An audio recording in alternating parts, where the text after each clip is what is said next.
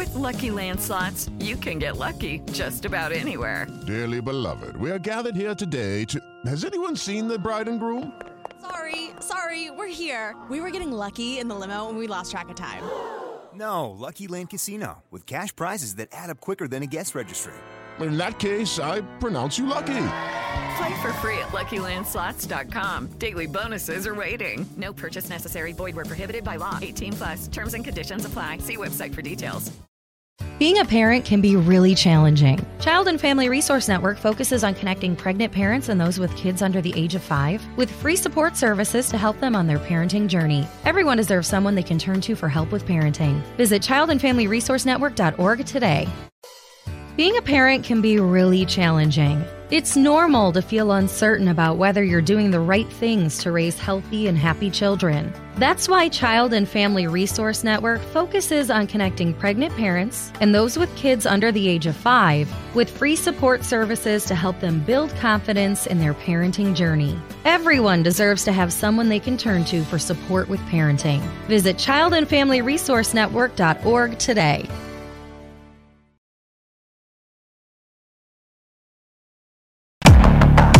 Special Operations, Covert Ops, Espionage, The Team House, with your hosts, Jack Murphy and David Park. Hey folks, this is The Team House. I'm Jack Murphy here with co-host Dave Park. We're live here on, episode 94. Our guest today is Jessica Donati. She's the author of Eagle Down. She's also a correspondent with the Wall Street Journal, currently covering the State Department. Correct. And this book is all about her reporting that she did from Afghanistan, sort of in the tail end of the war, largely covering Special Forces missions.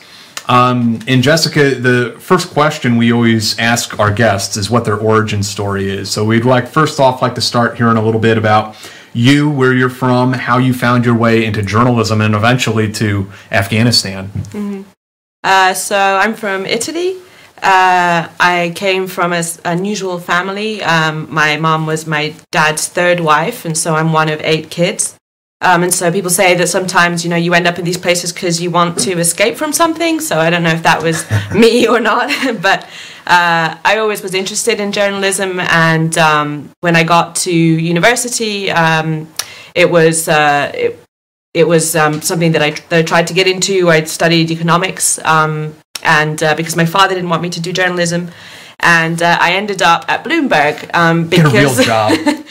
I ended up at Bloomberg because they promised me a job on the newsroom floor eventually, but ended up being an analyst, and it was very miserable. And the only reason I applied there in the first place was because the application process was just uploading your CV, and everything else took a long time, and my grades weren't good enough. So why didn't your dad want you to be a journalist? He thought it wasn't a real job. He was born in the 1920s, and so he was in his mid-60s by the time he had me, and he came from a sort of poor, hard-working background where the only thing that was worthwhile was medicine or law. Right. And I wasn't interested in either of those things, nor would I have probably succeeded in either of those things. And so I ended up doing economics because I was okay at maths, and he didn't really know what that was, and it sounded plausible enough. But as soon as I could, I went straight into journalism. And coming from Italy, I had some advantage working with international newspapers there, speaking the language and being from there. So I started out working as a news assistant at the New York Times, where I would basically make calls and do interviews and then send them to the real correspondents, and I would get a tag in the paper. But I wasn't making any money, and I was living with my dad, which wasn't great. Because he was bad-tempered and, well into his 80s by then. And I had a brother who, I hope he probably will watch this at some point, so I'm not going to say anything about him. He's a little crazy, but anyway, I went back to... We'll put that on Patreon for later. It'll be behind a paywall. Just between us three. No one else is ever going to see this. Yeah. Indeed. So I went back to the UK, and then I got a really exciting job at a magazine called Argus Media, which you've never heard of. And my job was covering British gas and prices, and it was like a trade magazine. And my boss hated me the day I started. I don't know why. And so for 6 months, I wasn't allowed to write anything, and I was sure I would be fired, except that I was rescued by the power team because I spoke French, which I had learned at school in Italy. It's very close to Italian. And so my job was to call French nuclear power stations, and I would there's like 17 of them, if I remember, with different things. And anyway, you would call, you'd listen to the recorded message. If one was off, you'd be able to calculate what the amount of nuclear power was available. You'd write a story saying there's this much, you know, like a 200-word story. It was super, super boring. Yeah. And that would be your story, and so that's what I did. And then you did that. So did you do that every day? Did you call them all every day? That's what I did every day. That was my only job. Wow. But I also I covered German power too, which involved I stood in doing German power. That was covering like wind farms. So sometimes I got into like how windy it was in Germany. Yeah. And that was like a 100-word story. I had like a big break where I got to interview like an Italian oil trader, and I think I got to go to Milan for that. That was like exciting, but that was basically my life for a year. Reuters were looking for a gasoline and naphtha reporter, which very dry. And my boss was offered the job, and he declined it because I don't think they were paying him enough money. And so I got the job instead. And that was the beginning of 2011. And that was when the Arab Spring started. And I was just covering, gasoline. But being from Italy, Libya was a huge deal for Italy. They were getting a quarter of their electricity needs from Libya. And Italian oil companies were heavily invested. And so I was able to start, speaking to the Italian oil companies, and because you're Italian, they trust you, or they want to tell you what's going on. And so they were like doing deals with Gaddafi, which they weren't supposed to do. It was actually sanctioned. And so no, come on. That was the Italians. And so at a certain point, Reuters were like, we need people to help us cover Libya. All of our war correspondents are burned out. Does anybody want to join? And I was so insignificant at Reuters that I didn't even get the email, but somebody else told me about it. And so I put up my hand. And they said, okay, well, sure, we'll send you through hostile environment training, and, off you go to Libya. And I had never thought of doing any kind of war journalism. I thought it was insane. I had no interest in war reporting at all. But I had been covering Libya super closely because as an Italian, you feel close to the country. Like there's, our president's always doing like deals with Gaddafi. And so it was something that I felt invested in just personally. And so they gave me $5,000 and a ticket to Tunisia, which is not Libya, and some vague instructions to meet up with so-and-so and then get across the border. So from being like an idiot, 26-year-old with zero war reporting experience or understanding, I found myself, in a car where one Libyan gang was going to sort of smuggle us over into Libya.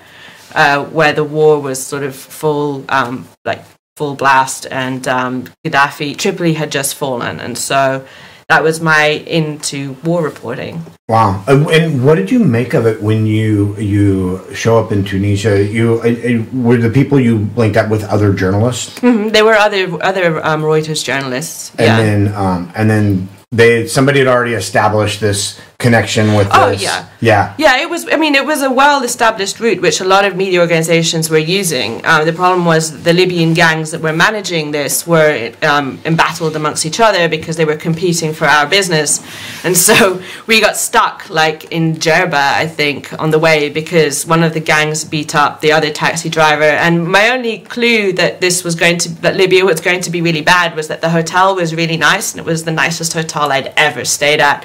And the buffets were unlimited, and I was like, wow, if they're putting us up here, it must be really bad in Libya. They want it, yeah. I was right. Was it kind of surreal for you, going, and I don't know how much you had traveled, when you were younger and whatnot, but, going from, the Western world, and then crossing the border and driving into Libya, especially in the sense of what it was What was that like for you? It was really mind-blowing because I had not really been anywhere much. I mean, I grew up in Rome, which is a very quiet city where, I'd walk home every night, as a 16, 17, 18-year-old girl, nothing ever happened. It was just a very easy place to grow up. And then I went to university in the UK, and I hadn't traveled so it was insane. Like, I remember driving through and we saw like this car that had been like shot up, and there were these buildings that were bombed out. And it was just, and I was really scared because I had never been in an environment like that, nor had I thought much about it in advance. Sure. And so, the first day you get there to the hotel and you meet up with the Corinthe Hotel, where all the journalists were on one floor just working out of like tables in the cafe. And there's one guy who's in charge of everybody, and it's like, there was no security, and they were like, okay, just go to the square, there's this protest. And so you go there and there's like all these kids with AKs walking around and like firing in the air, and it's super scary if you've never been like, I don't think I'd ever really even seen a gun before. Yeah. And I had no preparation. The fact that I wasn't killed during that, or kidnapped during that entire rotation, is really just luck. Because I took a lot of risks, and because obviously I wanted to succeed, and I was just lucky, really. When you were taking those risks, did you know how much of a risk they were at the time, or were you just kind of naive to it all? I think I was pretty naive, and I think also, like, at a certain point, especially because Libya was so crazy, you would be like, there would be firing into the night, like, all the time, and you would walk out in the streets and there'd be like bullet casings in the streets, and they'd be landing on the balcony. And so at a certain point you just had to abandon any fear, because you couldn't function if you always thought about what would happen to you. And also I was like younger, I didn't have any dependents, and so it was, it was just myself. And I would call my horrified then boyfriend, and it'd be like all this firing in the background, and he'd be like, oh my God, like, what are you doing? And it's like, oh, it's fine, it's like they're not shooting at us. Yeah.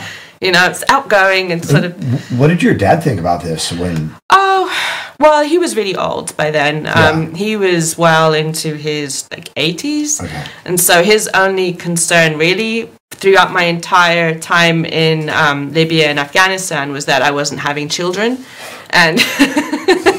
This was his real concern, and he had all these theories, because he was a psychiatrist, about why I was in Afghanistan to avoid having children. And the one thing that you would ask is, like, he had 8 kids, and some of my sisters have like 5 kids who he never sees and doesn't even know the names of. So like, why bother me with having children? Right.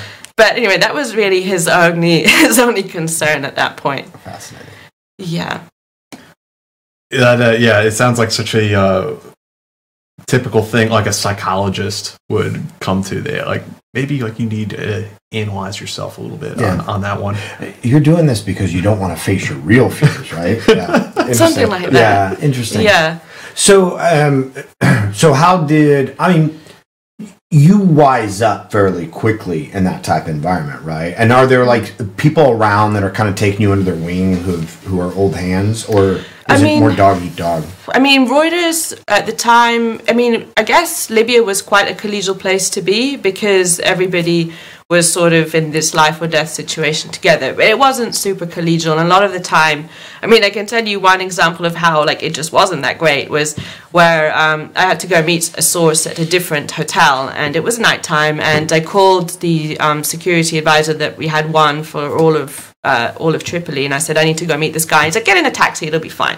It was not fine. I got into the taxi, and then like in very limited Arabic, like I told him I had 3 kids and whatever, to make it sound like more, that I was more important. And anyway, he still decided to like make off with me down a highway. Yeah. And I just had this like terrified feeling in my stomach, and in my hostile environment training, they had told us, get out before they take you where you're supposed to be. So where you're supposed to be kidnapped. Yeah. Where they're supposed to hold you. So like I kind of wrestled him for the wheel, and we crashed into the side of the highway, and I sort of got out of the car, and I sort of escaped into the darkness, and the security guy came and found me. What I didn't know that entire time was that he had told Reuters officially that I had gone off without saying anything, which was not true.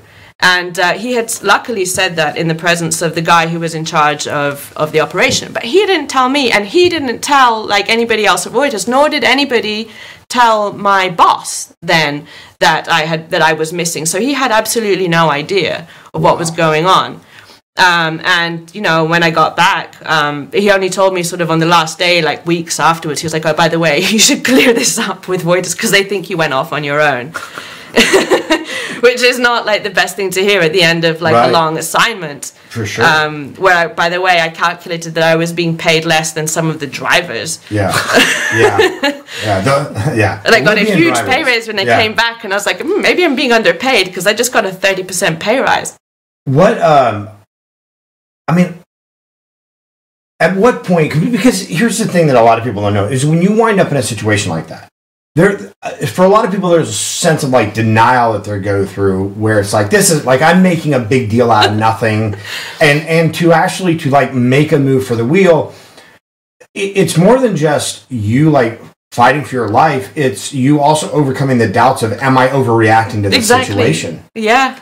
Yeah, it was. It was like the first turning, and I was like, okay, we just missed the first turning. And it's like the second turning, it's like, I think, you know, I'm just gonna, you know, it's fine. Like, and then, you know, when he took the highway, like going off like way out of the city, I was like, what's he telling you? Like, oh, this is the shortcut. Don't worry about it. Oh, he was just ignoring me. I was like, you missed the turning, and he was just like, you know, No, I understand. I was in a similar situation in Morocco, and like the whole time I was like, am I going to do this? Because, am I just overreacting to this? Am I just making things up with my brain? How did it end? Yeah.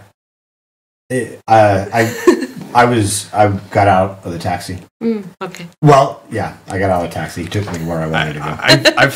I've never experienced that, despite some of the dumb things I did. But I had a friend of mine had something like that happen in Erbil, where 3 guys, one of them with a pistol, they started like taking him off, and he actually grabbed one of them, pulled the knife on the guy's throat, and was like, "Hey." That's what I did. Wow. I mean, you know, and that's the thing is that, you know, this is before 9/11. You know, you carried Spider coats everywhere you went. You know, you could fly with them. You know, little Spider coat folding knives, and just always had one. And then, taxi was. I was trying to go to the Intercon or whatever, and he went a completely different way. And guys down at this end of the street, and this like, I'm like, this is not right.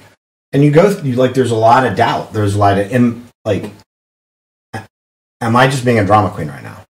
Yeah, definitely. Yeah. Because you're fighting for the wheel. Like, you're doing something that would be, you know, criminal in a way. Or in a normal situation, right? Or a huge risk to you. Yeah. And, you know, there's that, Yeah. Is this really happening? There was definitely that. Yeah.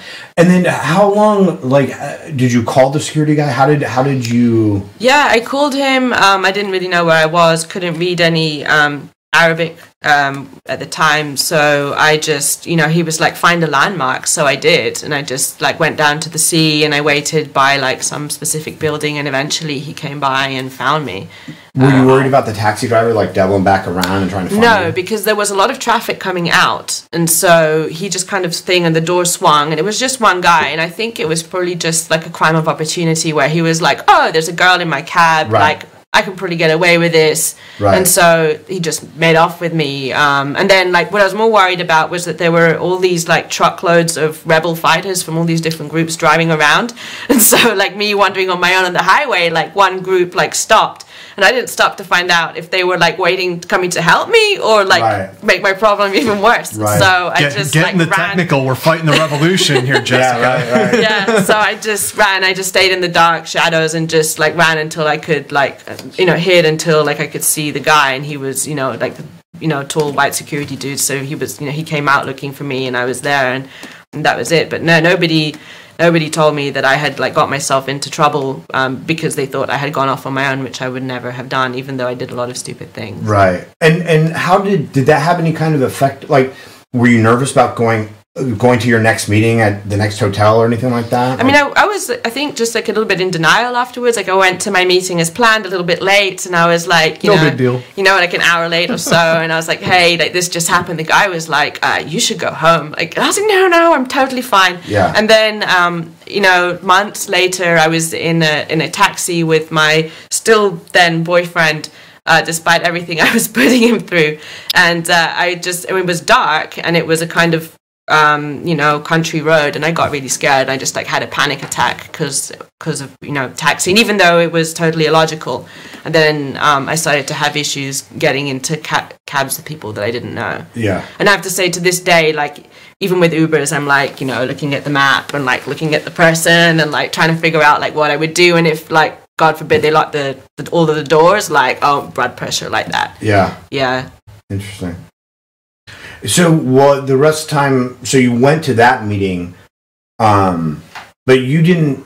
You just kind of like shoved it down, like all good operational people do. You just shove it down so you can keep doing your job. But like meetings after that, like maybe a little bit of nervousness, but you still kind of. Yeah, I mean, I got through. I mean, I just kind of really just pretty much forgot about it. It was just like this crazy story. I think a lot of people from the Western world will kind of shut down and go, "Send me home."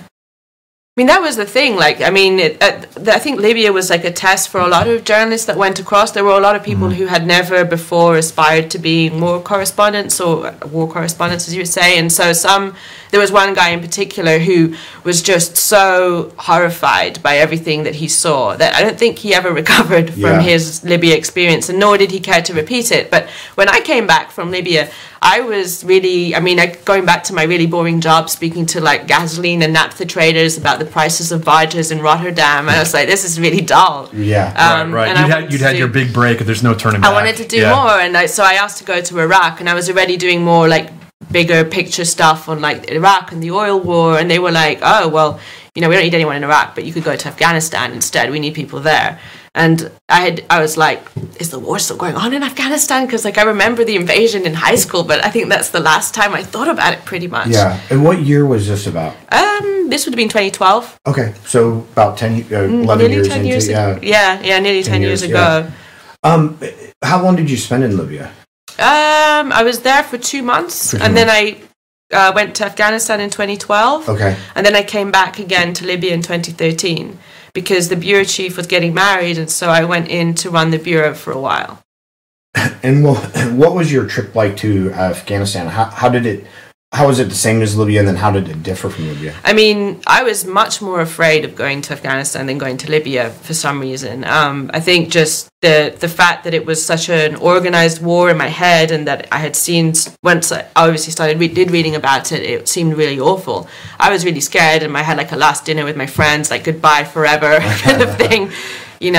And Kabul was the opposite. Like, I mean, a lot of the like more seasoned war correspondents, they were like, beware of the parties in Kabul. The parties are really wild. Don't drink too much, kind of thing. And so, but I didn't take them seriously. And then obviously when I got to Kabul, like it was just party town in 2012. Like there were these like huge wild parties at embassies, and there was a bit of everything. Like there was a bit of war, but there was also like a lot of fun, so to speak. And you didn't feel in danger the same way, because in Tripoli, like, and in Misrata, like where I went as well, like you never knew where the like lines were. You never knew who was who. They were changing all the time. It wasn't organized. Whereas like Afghanistan 2012, it was super organized. Like you knew, like you had, and it was mind blowing. Like you had the Italians in Herat, you had the Germans in Mazar, you had every nationality in a different part. It was like a theater, and so and all choreographed, and so you never felt so you didn't feel afraid in the same way. Although they had these like random suicide attacks, even back then, like they were not as often as they then became. Right. It was close. Obviously, like it changed really fast once the US had drawn down. When you were, and you speak to Libya a little bit, but when you were in Afghanistan, like how did you generate stories? Would somebody tell you, hey, these are the things that we have leads on, or would you develop your own leads? Oh, no, yeah, you were totally sort of independent, pretty much. Like, you were left to do whatever you wanted in terms of, like, the features and stuff. Obviously, if there was a breaking news story, like, I don't know, like an explosion or something, or, Mullah Omar is revealed to be dead. Those stories were sort of the bigger stories that then everyone would get involved in, and then people higher up would have an opinion about what we should focus on. Or that would happen with your features, where you do a feature about like something happening in Bamiyan, and someone would say, oh, but I remember the Buddhas, this should be about the Buddhas, and it's like, it's got nothing to do with the Buddhas. Yeah. Yeah. And that actually leads me into something else I wanted to ask you about. Was it's not necessarily in your book so much, but we had talked before about how you had wanted to do embeds with different military units, and you just kept getting denied and getting denied. They wouldn't let you do that. So you ended up embedding with Afghan units. Yeah. And you shared some of those pictures with me of you wearing a burqa riding around the back of a pickup truck. And I was just wondering if you could tell us about that experience, how you got into that. Oh, well, I mean, that was the war really changed. And so from things being sort of all organized under a certain international force, it was all kind of, you had no other way to find out what was going on with the Afghans. And so I can't remember which was the first one that we did, but we really wanted to find out what was going on in a certain area. I mean, I don't know, if one example would be, say, like Shindand. And so the only way to get there was to just rely on the Afghans. And so it was all down to, obviously, like the Afghan journalists that we worked with. We had a guy, Habib, and he was amazing. Like, he knew the MOD really well. He had the spokesman, like, who's buddies with the guy. The guy would, like, come drink vodka with us, because it's a good old from the Russian times. Right. And we would get our embed papers, and then you would basically like just figure out how to get to that Afghan base. And the bases were often really far flung. So, in the case of Shindand, like, we flew to Herat on an Afghan flight, and then because I had got a tip from someone in the intel agency in Kabul that the Afghan intel agency was paying the Taliban, a splinter Taliban group, to like fight the main group, and this was part of like this bizarre plan where they would fund one faction of the Taliban to fight the other, not thinking about what happens when that faction decides that they like them after all. Right. So this was our like story, and these two like Afghan commanders just came to the airport to pick us up. And they were like, and we had no idea that they were really who they said they were. They just appeared in a beat up Corolla, and we drove through like from Herat down to Shindand, which is like a super dangerous district in Herat, which is mostly Taliban controlled. And we just like drove there at breakneck speed. And when we would go through like these marshy areas, the guys would like just sit down and have their like, pistol, wherever it was, like hanging outside the window. We stopped to check on this one group of Afghan commanders that were stationed in some other like godforsaken district where they were living in really miserable conditions, like in this one little fort where they were like, these guys could come under attack any time, and they would tell these guys about the tips that they'd received about how they were going to come under attack, and then you would just like basically hang out with them. And it was possible because the Afghan journalist that I worked with was really great. Like I knew that he would look after me, and that like nothing bad would happen to me while he was around. And he was when we would be traveling around, we would get stopped by the police because they would think he was Taliban. He's the guy in the photos, one of the photos that you sent. Oh yeah, he looks like a big, mean Wahhabi looking guy. He's got like long hair, and like the thing in that picture that we took was funny because we were like pretending that we were traveling along as like a very kind of conservative Afghan couple. So he was really great, and he was not conservative at all. Now he's since left the Wall Street Journal, and he runs a bar in Kabul and a steak restaurant. Now, when you would travel outside, when you would travel like in this, would you wear like a hijab, or would you? Burqa, for sure. A burqa, yeah. When we were leaving, in Kabul, as soon as you leave out towards Nangarhar, you don't have to, or even down to Logar. Oh, now I think about this, like any direction outside of Kabul, it gets kind of pockets of Taliban, and especially, now it's like completely surrounded, but yeah, it would not be safe to go out in anything less than a burqa because no woman is uncovered there. Right. But the burqa is also, it's a blessing in disguise for a foreign journalist because you can just sit under it and you can drive anywhere pretty much. No one's going to bother you. They might bother your driver. Right. But with Lucky Land Slots, you can get lucky just about anywhere. Dearly beloved, we are gathered here today to... Has anyone seen the bride and groom? Sorry, we're here. We were getting lucky in the limo and we lost track of time. No, Lucky Land Casino, with cash prizes that add up quicker than a guest registry. In that case, I pronounce you lucky. Play for free at LuckyLandSlots.com. Daily bonuses are waiting. No purchase necessary. Void where prohibited by law. 18+. Terms and conditions apply. See website for details. I don't think that I ever got bothered. There was one time in Kandahar where I was traveling, but with an American journalist. So he was clearly not Afghan, and we got stopped at a police checkpoint, and it was like a very sketchy police checkpoint, and it was pouring with rain, and the guy would not let us go. And we were in like big trouble, and he made me take off my burqa, which felt like the most insane violation, and he would not let us leave until like, someone very high up at the Journal had called like the MOD to like filter it down to like this guy and be like, don't kill those reporters, or don't, it was really scary. Did he have you removed to see if you're a Westerner and like I don't think so. No. I think it was just like it was basically like, like if like a Western man like told you to like take your top off or something, because like the way that he looked at me, I just felt like like a little sheep with like a big wolf. Like it was really unpleasant. But apart from that, like I never really had any issues with the burqa. And the police truck photo is, we were driving from the base, because in the Kunduz they had the actual base where the commandos was sort of at the top. Then you had to drive a while to get to the end of the base to get out. So the police truck was giving us a lift to our Corolla, which was waiting to just drive us in town, where we were going to do our own thing in the city for the day. So, I mean, I was in the burqa just as a joke before we really got into the Corolla. So then, how did you start as you're doing these undercover reporting trips in burqa? Start coming into contact with U.S. Special Forces and started to lead you into, what became the genesis for this book? Being a parent can be really challenging. Child and Family Resource Network focuses on connecting pregnant parents and those with kids under the age of 5 with free support services to help them on their parenting journey. Everyone deserves someone they can turn to for help with parenting. Visit childandfamilyresourcenetwork.org today.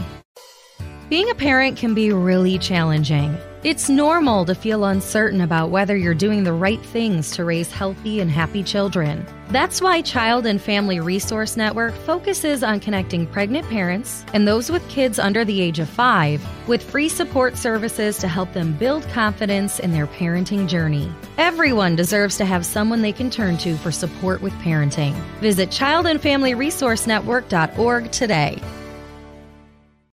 I mean, it was hard to say. Like back in 2015, when I was still at Reuters, somebody in Special Forces thought it'd be a good idea to take me around to see all the ODAs, to see the handoff between ODAs and commandos, and it was supposed to show how they were being trained and stuff.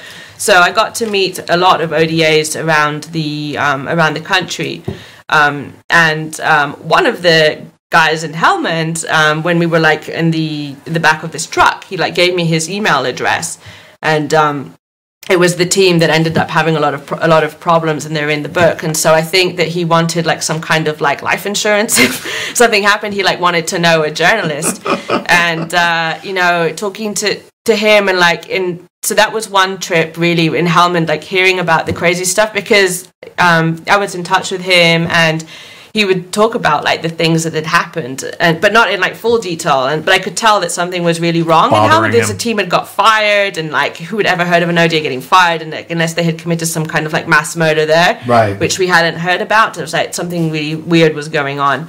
And going up to Kunduz, where like it was just the state of things, where when we embedded with the commanders in Kunduz, and we got there and we arrived, me and Habib, the Taliban-looking like guy, and a photographer, and we walk into this office, and no one is very happy to see us. There's like the Afghan commander head, who we give our embed papers to. He did not want us staying there, and he was super corrupt. And the ODA captain's like looking at us like, how did you even get here? Because like Kunduz had just fallen, and we had driven into Kunduz from Badakhshan, so we had driven through like a whole bunch of Taliban areas to get there, and they were like couldn't believe that we'd made it. And the ODA guy was like, you want to stay on the Afghan base? He's like, I don't think that's a good idea, like come and stay on our base. And we were like, sure, this is much better. Like, why would we stay on the Afghan base where there's like no food, barely any running water, and I really couldn't walk around the base on my own at all because it just wasn't safe. Yeah. And so they invited us. And we have ribbits. You had really more than that. Just like that's where I had my first. They have like this sort of hot dog thing on a stick. I never even seen corn it. Dog. Like a corn dog? like neither me nor any of them had seen it. We're like, what is this thing? And it's like all this like weird American food, and we had like hot showers. It was the best. Like a single tear rolls down your cheek. So, you start humming the national anthem. But it didn't last though. For our viewers and listeners who aren't super familiar with military terminology, and ODA is an operational team. Detachment Alpha. Detachment Alpha.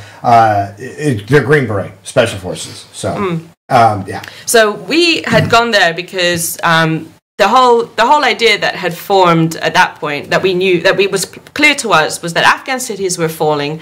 They would send in Green Berets attached to Afghan commandos to recapture the city, and then they would say the Afghans did it themselves.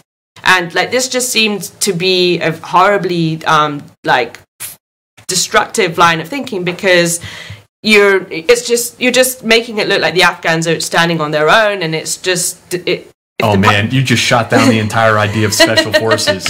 Like one sentence just killed it. Well, I mean, if you could, it was just the way that, like, back in DC, you know, the policies were just insane, because they're like, oh, well, you know, the Afghans, and you're like, the only reason the country hasn't completely collapsed is because you're sending in these... We're believing our own propaganda. Yeah, and the Green Berets were as disillusioned, if not more disillusioned than we were about it, because they're going in and they're seeing their guys die in the same places year after year. They're fighting for the same places, and they're dealing with the same problems.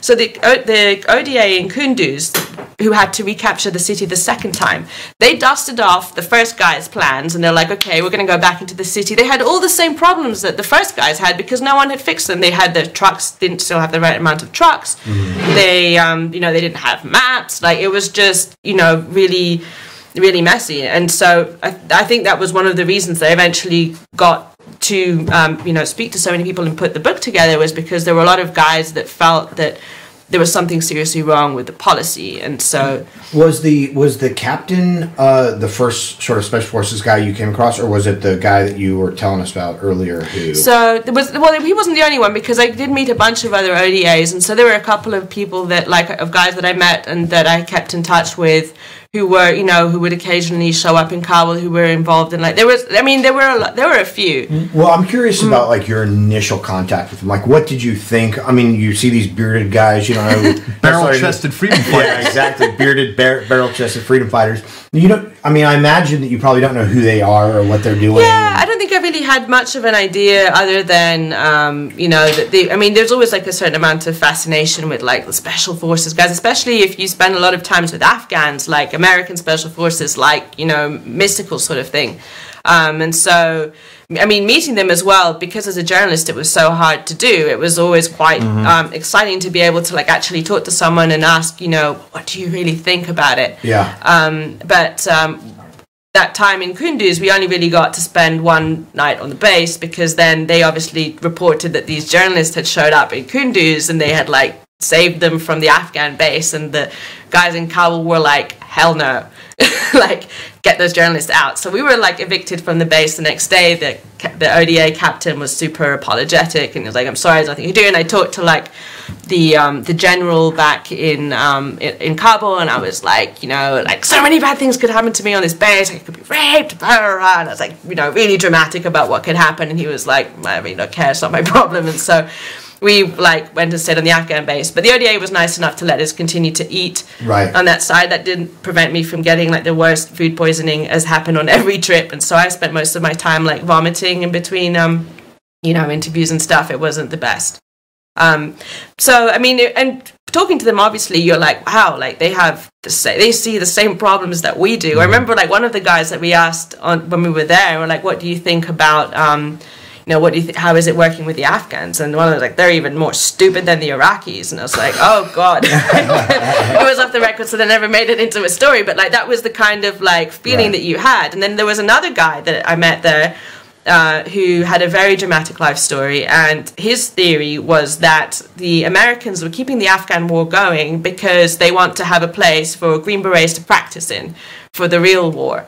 You know, this is how, like, insane things looked from the ground. They couldn't believe that anyone could actually have put them there to do the mission that they were told to do. They thought, you know, so when you had these conspiracy theories at that level, it wasn't so hard to start to piece it together. For me, I guess what really led me to write the book was meeting Hutch, who was the guy when the Kunduz hospital was bombed the first time, I always wondered, like, the guy that like called in that airstrike, like, how does he live with himself? I want to get into that because a significant portion of your book is about the Kunduz mission invasion, essentially, and the bombing of the Doctors Without Borders hospital. Before we get into that, I was wondering if you could talk a little bit about kind of the that policy insanity that came out of D.C. that you mentioned, to sort of contextualize what we're going to talk about, what was going on during the Obama administration during this time frame in regards to Afghanistan. Yeah, so in 2015, the Obama administration had said the war is going to be ending in 2 years. We're just training, advising, and assisting the Afghans. We're not in combat anymore, and that was like the mission line. And in the early months, it was pretty much true. There wasn't a lot of that anyone really did. But things got bad really fast because without air support, the Afghans were fucked. And so it got to sort of September, and the Taliban toppled the city of Kunduz, which was I think it was like the 6th biggest city. It delivered a huge shock to everybody, not just in Kabul, but also in DC. They're like, wow, the Taliban have taken like an entire city. And it wasn't just the city, because as soon as the Afghans in neighboring districts, provinces were like, well, Kunduz has fallen, they were like, hell no, we're not fighting. And so they started to look at the possibility that the entire Northeast would collapse just in a matter of days. And so they had this choice. Do we, let it fall and just, give up and leave because there's nothing we can do? Or do we stand and try and like make something of this? And so the argument in the Obama administration at that time won out, and so they ended up sending in these Green Berets in. The Green Berets go in, they're like, we've got it, and don't worry, we're going to fix this. And they did, and it would have gone well, and no one would have known anything really about the U.S. role, except that on the 4th or 5th night of the mission, they ended up calling in an airstrike on Doctors Without Borders hospital, and they ended up killing 42 people, mostly doctors and patients, and it was a terrible disaster. And I mean, at the time in the press, I mean, this was a huge deal. People were saying this is a war crime. And there are all sorts of different, it certainly doesn't help when the United States government changes their story a bunch of times. Could you talk to us a little bit about what really happened? Because you interviewed a lot of people, that both in the hospital and the SF team on the ground, and you really did a lot of work piecing together how this happened. I mean, I think the most... It was investigated afterwards, and they published a heavily redacted report. And I think that even with all that and everything that I was able to uncover, I think the full story is still not entirely known, because what happened was the Afghan commandos were part of the American integral defense, so they could call in air support to protect themselves, because obviously if they didn't have air support, then the Taliban threat would go onto the team inside. Mm-hmm. And so they were out. They called for Hutch, who was the commander on the ground. They hear gunfire. They think it's the Afghans who are calling for help. They talk to the interpreter. The interpreter can't get through to them, and they're like, "Are our guys under fire?" And then after a bit, the interpreter is like, "They're calling for air support." So Hutch, through his comms guy, speaks to the aircraft, and they're like, "You're good to fire on the building and on the people who are escaping from the building." And he had no idea, obviously, that the AC-130 had locked onto the hospital, and it had locked onto the wrong target. Mm-hmm. So the GPS coordinates that he had given for the first attack, for the first of two missions that the commanders were doing, was not the hospital, but a relatively nearby intelligence agency building. And so when the AC-130 plotted the GPS coordinates, it didn't plot to the building, it plotted to an empty field, because there had been a surface-to-air missile fired that night for the first in years, and so it had thrown them off course. They were flying high, all of their protocols were kind of out the window, and so they look down, they don't see anything, just an empty field, and they saw a T-shaped building, which had been given to them as a physical description of their target. Now, the intelligence agency building was hexagonal shaped, not T-shaped. So one question that has never been answered, and I was unable to answer really, is why did the Afghan commanders pass along the description of the T-shaped building? Did they, one possibility is that they actually planned to attack the hospital that night after the NDS building, because it was well known the Afghan government hated the hospital because they treated Taliban there. And they had previously raided it, so not implausible, given that many of them believed that Taliban were inside, that the hospital was a legitimate target. But the GPS coordinates effectively were not the ones of the hospital. So who knows? Real quick, was the call for fire? Who had eyes on the objective and called out the grid? Was it the Afghans, and they passed that on to the ODA, and the ODA called in the airstrike? Right. Or did the ODA have eyes on it all? They didn't, no. And that was one thing that wasn't known at the time, because according to the official line from the U.S. government, the Americans were only using airstrikes to deliver life-saving support to troops on the ground, troops under fire. But, it was actually a lot fuzzier than that. And the definition of in danger was really much more extensive. And so they could be in danger if Afghans who were protecting them or, outside were in danger. So it was basically it was Washington's spin, really, to convince journalists in D.C. that they were really not helping the Afghans and they weren't in combat anymore, and that Obama had delivered on his promise to end the war. Right. Because the whole thing was about... President Obama had said the war's going to end. I'm against forever wars, and he gave this grand speech at the end of 2014 saying this is how modern wars end. No peace agreements, but just training, and so that was the whole thing. And so this whole effort over the 2 years up until the 2016 election was to make it look like they weren't fighting. Right. This fiction that we have no troops in combat. No troops in contact, yeah, and then so a lot of the rules of engagement that they had were handed down as though they weren't really in combat, which was problematic because what they actually were doing were like dropping in teams to into the middle of a Taliban-controlled village to capture or kill some guy, which was what they'd been doing all along, or going into a Taliban-controlled city and recapturing that city. And so, of course, they were in combat, but the rules didn't match that reality on the ground. What happened when the Trump administration came in was that the rules were loosened because there was no need to preserve the fiction that we're not in combat anymore. Even though they continued to repeat it, it didn't become so existential to have to pretend that that's what they were doing. The whole thing is wild, and you write a lot about the aftermath of this when this Special Forces officer, Hutch, they really persecuted this guy. And after they assured him, hey, everything's good, everything's cool, and the stuff they put him through, I would have lost my mind. I couldn't believe it. I can believe it, but it's still outrageous. Yeah, I was always, because when I covered this, when I was covering the events at the time, I obviously had no knowledge of Hutch or even his name initially. And I always wondered, who's the guy that called this in, and how does he live with himself, and what does he think about it?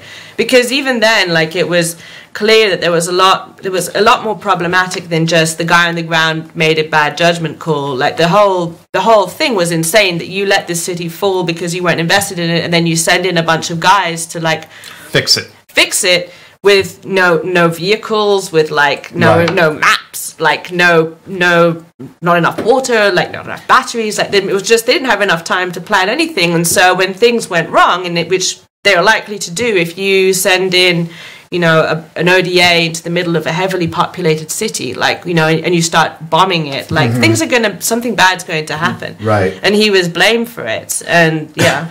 Did you have a sort of a predisposed belief or thought about U.S. military involvement there, about special operations? Were there things that you learned or you changed your mind about, or things that just reinforced what you already felt? I think I became more sympathetic because I came at it from, I was talking to the hospital every day because I was in Kabul and the city fell and you wanted to find out what was going on. And so the Afghan journalists would call Afghan contacts and we would call internationals who were there, which was the MSF hospital, which I had been to just the previous year. And so it was very personal because, I talked to everyone at the hospital. I remembered being there, meeting all the patients, all the doctors, and so it was a big shock. And I woke up in the morning and and somebody from Kunduz sent me a text message, an Afghan guy saying, they bombed the hospital. And I looked online and there was nothing, and it was because the news didn't come out immediately, and I was like, it's not possible. They couldn't have bombed the hospital.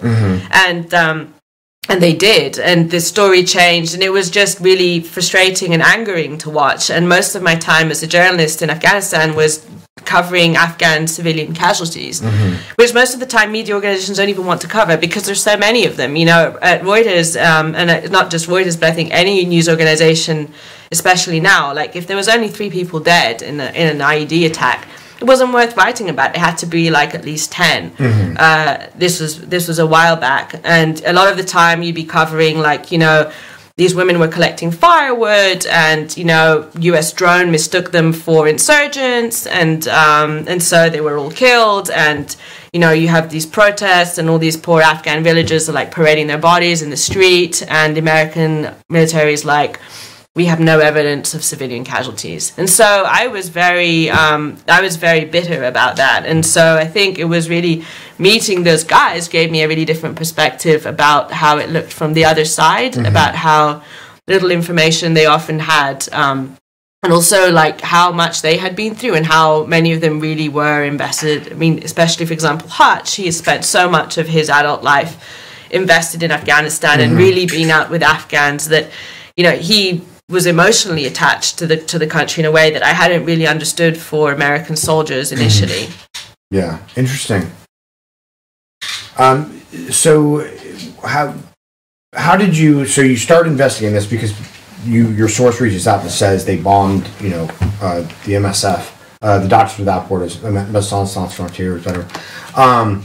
But how did you make your way down to that area to meet the people, or were you already sort of close to it? I mean, I heard about Hutch's name just through another like character who was at the cigar club at RS that I would occasionally go to just because it was an entertaining place to be, and and the view in sort of amongst these kind of contractor types, the type who've been contracting in Afghanistan forever, and they're like super grizzled, and they were like, oh, this guy got as a scapegoat, he was a great, very promising young officer, and they screwed him, and that was how I first heard about him. But I first someone gave me his email address, but I didn't reach out right away. When I did reach out, it was about a different story, where he had been involved in raising this particular contractor. He was a former Green Beret, and he'd been involved in raising a militia in the East to fight Islamic State. And he was trying to get support from American Special Operations, which was his background, to get some air support from them. And he was like, we could do something like the old days where we partner with you guys, we go kill people out in the field, and you just give us air support. And that thing went really wrong when the militia he was helping to raise ended up decapitating a bunch of people and putting their heads on sticks. Afghanistan. Were they ISIS members that they decapitated? I mean, allegedly, but like, what is even ISIS in Afghanistan? And I'm not saying that as though it justifies it. Or maybe it would. And that's the thing is, it was actually a tit for tat thing because ISIS had done something very nasty to the militia, and so the militia had responded by chopping their heads off, putting them on the road as a warning, so this guy who is an American former Green Beret linked to this militia that had done this atrocity, the U.S. Embassy, and they were like, oh my god, let's get away from this guy. So they cancelled all of his contracts, they like erased his badge, he was wiped out. And so he came to me with journalist, because I had been begging him for a couple of years to let me tell his story, because I thought he was a fascinating profile. And so he only really came to me when he was in trouble himself. And so that's how I heard about Hutch, who was one of the special forces guys who had been involved with this contractor. And so I emailed Hutch and I was like, hey, how's it going? I heard that you were supporting a militia that decapitated a bunch of people. Any comments for this story, in the Wall Street Journal? And so I think for him it was like another potential media disaster, which obviously the US military didn't want to talk about, but he went and he got some permission from his PAO to sort of explain what had really happened, that he hadn't actually endorsed this militia, and so that's how I met him. And it was for this other story that I ended up doing about the guy, this contractor who had been, it was just like an amazing sort of war story. And but for me, like meeting Hutch, like it was more I wanted to know about Kunduz and how he like felt about it and how he lived with it, and it was just getting to know him, and eventually all these and along the way a lot of the other guys, that I had a critical mass of people who were willing to sort of tell their story and had some permission at some level from their PAOs to tell the story, and that's how it all came together. And the PAO is the public affairs office who a lot of times they'll have to like clear these guys to talk to you or what they're allowed to say and stuff. Yeah. I didn't get any interviews with high-level people because so I don't know how the decisions were made, but when you were going to like at the lower levels that you go directly to sort of the guys and upwards, you would get clearance, but if you went and asked for an interview with say like General Swindell, like that would not happen. Right. And you were actually, it sounds like you're becoming pretty entrenched with that community though, and you probably started to know the lingo, there's an understanding, right, that starts to happen at a certain point where you're a civilian, but you're not just a civilian anymore, because you're getting insight into the community, into their own thoughts about how things are going. A little bit, but a little bit, not that much. Was there still sort of an arms? I mean, were people nervous talking to you about like what you would print and I mean, there were a lot of people obviously who didn't talk to me. I mean, much more people that didn't talk to me than people that did, and a lot of the times people that did talk to me were out of uniform or were moving jobs, and so they or for whatever reason felt that they didn't have anything much to lose. I don't know that many people were won over by my argument, but what did happen after the book was published, that like some people reached out and said, oh, I'm sorry that I didn't talk to you, I had this idea that you would be telling the story in this way, but I see that now I regret that I didn't speak to you because you were just trying to do an accurate job. Was that a challenge? Was that a challenge for you? Is there like in these communities, is there a basic distrust of journalists and how they might what their motives? Really, I've never found that.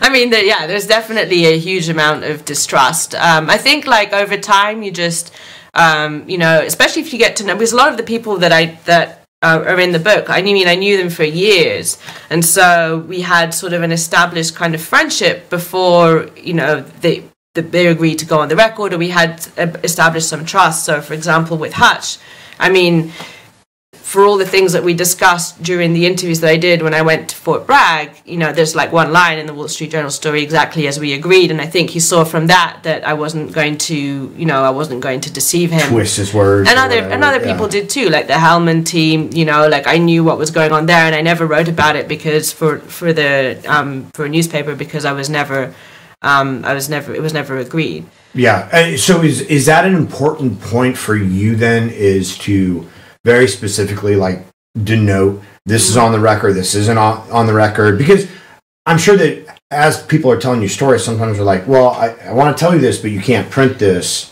just so you have context or whatever. I mean, it's different doing like working for like a newspaper where it's for an article versus for a book. But generally the agreement that I had with that I usually have with people who are sensitive is that it's all off the record unless we agree that it's on. Okay. And so that way you have like the fullest picture possible before, and then they may agree to let you use whatever, but I feel more comfortable knowing that I have as much information as possible myself, so that if I'm using part of it, I have the context. Because if somebody is only telling you what's on the record, you may miss some really useful context off record, then you could end up looking stupid, or you may not know, so that, yes, I mean, obviously all the main characters got to read the book beforehand and point out any mistakes, and anything that they weren't comfortable with, and so if there was some sort of reasonable reason to take it out, then obviously I did.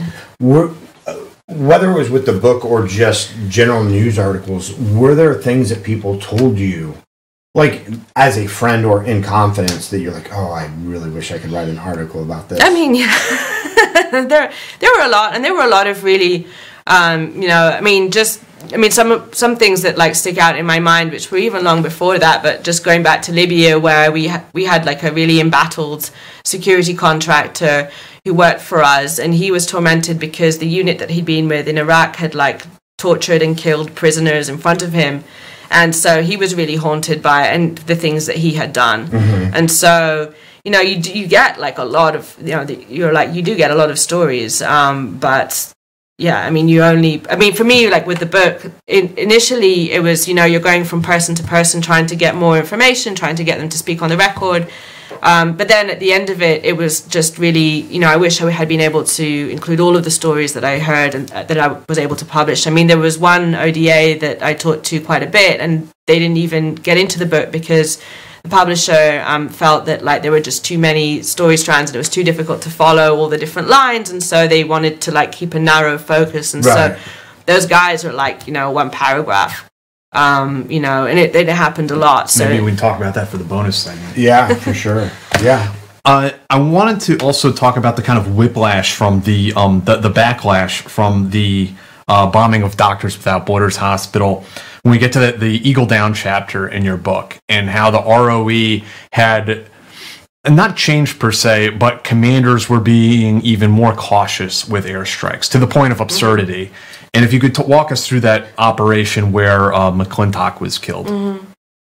Yeah, they were a team that had been swapped in for the team that got fired, because the team that got fired were resisting going out on these operations because they felt they didn't have air support, and they were being told to go into very dangerous areas. And they weren't being supported by their battalion. They weren't being supported by the battalion. They had a very bad relationship with the commandos. We were in their sort of second or third day on the ground. The commandos, there was an insider attack that killed two of their support guys. Wow. So they did not have a good relationship with the commandos. They didn't trust them out, and they had the air support rules were insane, where they had to go through this whole long checklist while they're under fire to like say, well, we've tried this and we've tried that, you know, and we've tried the mortars and that hasn't worked, and all the while, you know. So they were resisting going out on these operations. They had this new sort of relatively aggressive team came in, and those guys, they after in a few weeks, they started to realize that the rules of engagement were really insane, and the captain, Andy, started to feel a little bit hesitant, and he had a very strong team sergeant as well. They started to feel really hesitant about going out on these operations. They were being pushed from the top, and they would hear from their major, you know, it comes from the top, you need to go out and do this. And so they resisted this Marja operation to go kill or capture some guy who they thought a sort of mid-level insurgent commander who may or may not be there. They didn't feel the intelligence was particularly strong. But eventually they ran out of excuses, and they end up going out on this mission. They get there, and they're immediately sort of, the cloud cover comes along, so they don't have any air support.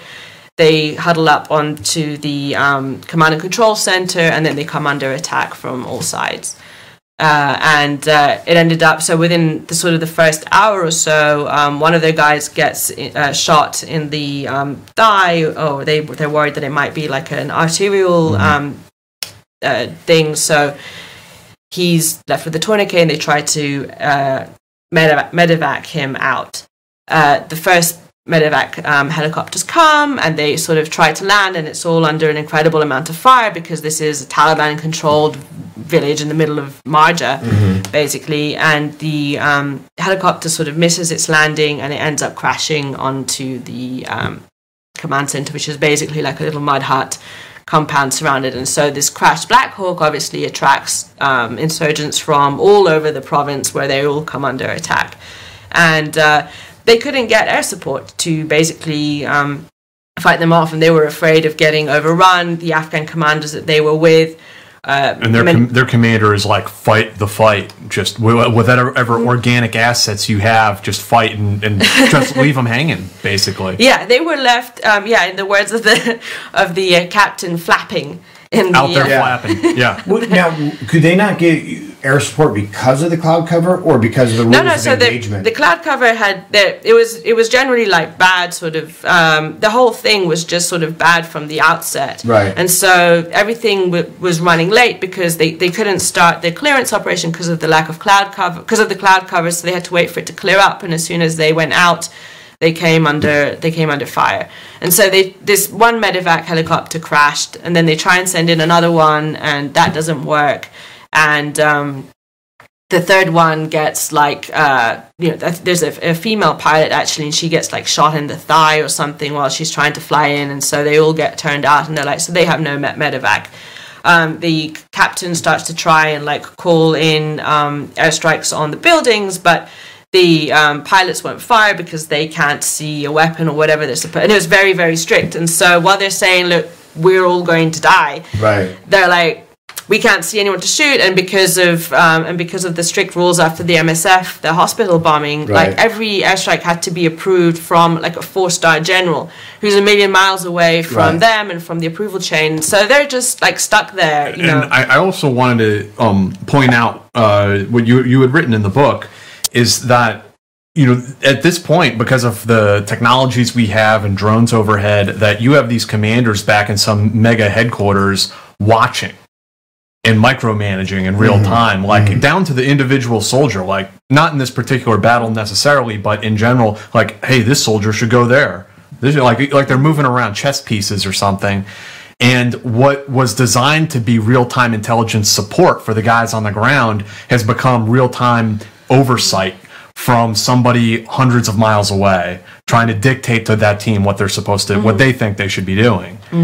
And what you're saying in this case, we can't see back at the headquarters gunfire because these guys were inside a home. They're shooting through the windows. And how insane is that, where you have Americans on the ground and they're like, no, that house right there, we're taking fire. We can see the muzzle flashes, and some idiot watching on drone feed is like, no, you're not. We can't see it. Yeah. So they are stuck, basically. They can't get any air support. They're under attack from all these different buildings. And so they decide, they have to get their friend out who's potentially bleeding to death with this artillery. He's had a tourniquet on all morning, so that's not good. And so they decide to go out, and they tried to clear a building in one direction. That didn't work. And so they decide to go out in a different direction, and then they end up being in this field where they're sort of going through a drainage ditch, and they're just under heavy fire. And as they're walking through, Matt McClintock is shot in the head, he's not killed immediately, and they end up having to drag him back, and they still don't get any air support because he's still alive. And it was only when they said that he was killed, and Andy sends this extremely desperate message up to headquarters along the lines of we're all going to die unless you guys come and help us. I want to read part of what Andy wrote, what he wrote on his map, and read this over the radio. He said, "We're pinned down by sniper fire, machine gun fire, and incoming mortar fire from all sides and unable to maneuver. We're running out of ammunition. The aircraft won't fire on buildings because they can't see anyone shooting, because combatants are firing from inside roofed structures through murder holes in the walls. When they move between positions, they are leaving the weapons in place, knowing we will not fire on unarmed combatants. The commandos won't fight. We have one KIA, one WIA, and no quick reaction force coming." And when I read this, what I thought about that was that this captain, Andy, he wrote a Dear John letter. And he wrote a Dear John letter to America and to the U.S. Army. That's what that actually was. He was saying goodbye. Yeah. That's insane. It's insane to me. Yeah, it was, and it was really horrifying to hear all of the stories that these guys had, and it was one of the parts of writing the book that felt like a tremendous responsibility, because who am I? I'm not a soldier, I am not American, I have no background, and you're hearing these horrendous stories, and you want to do them justice, and you want to tell the story in a way that is going to make sense and be useful, in the future, so that this mistake isn't made again.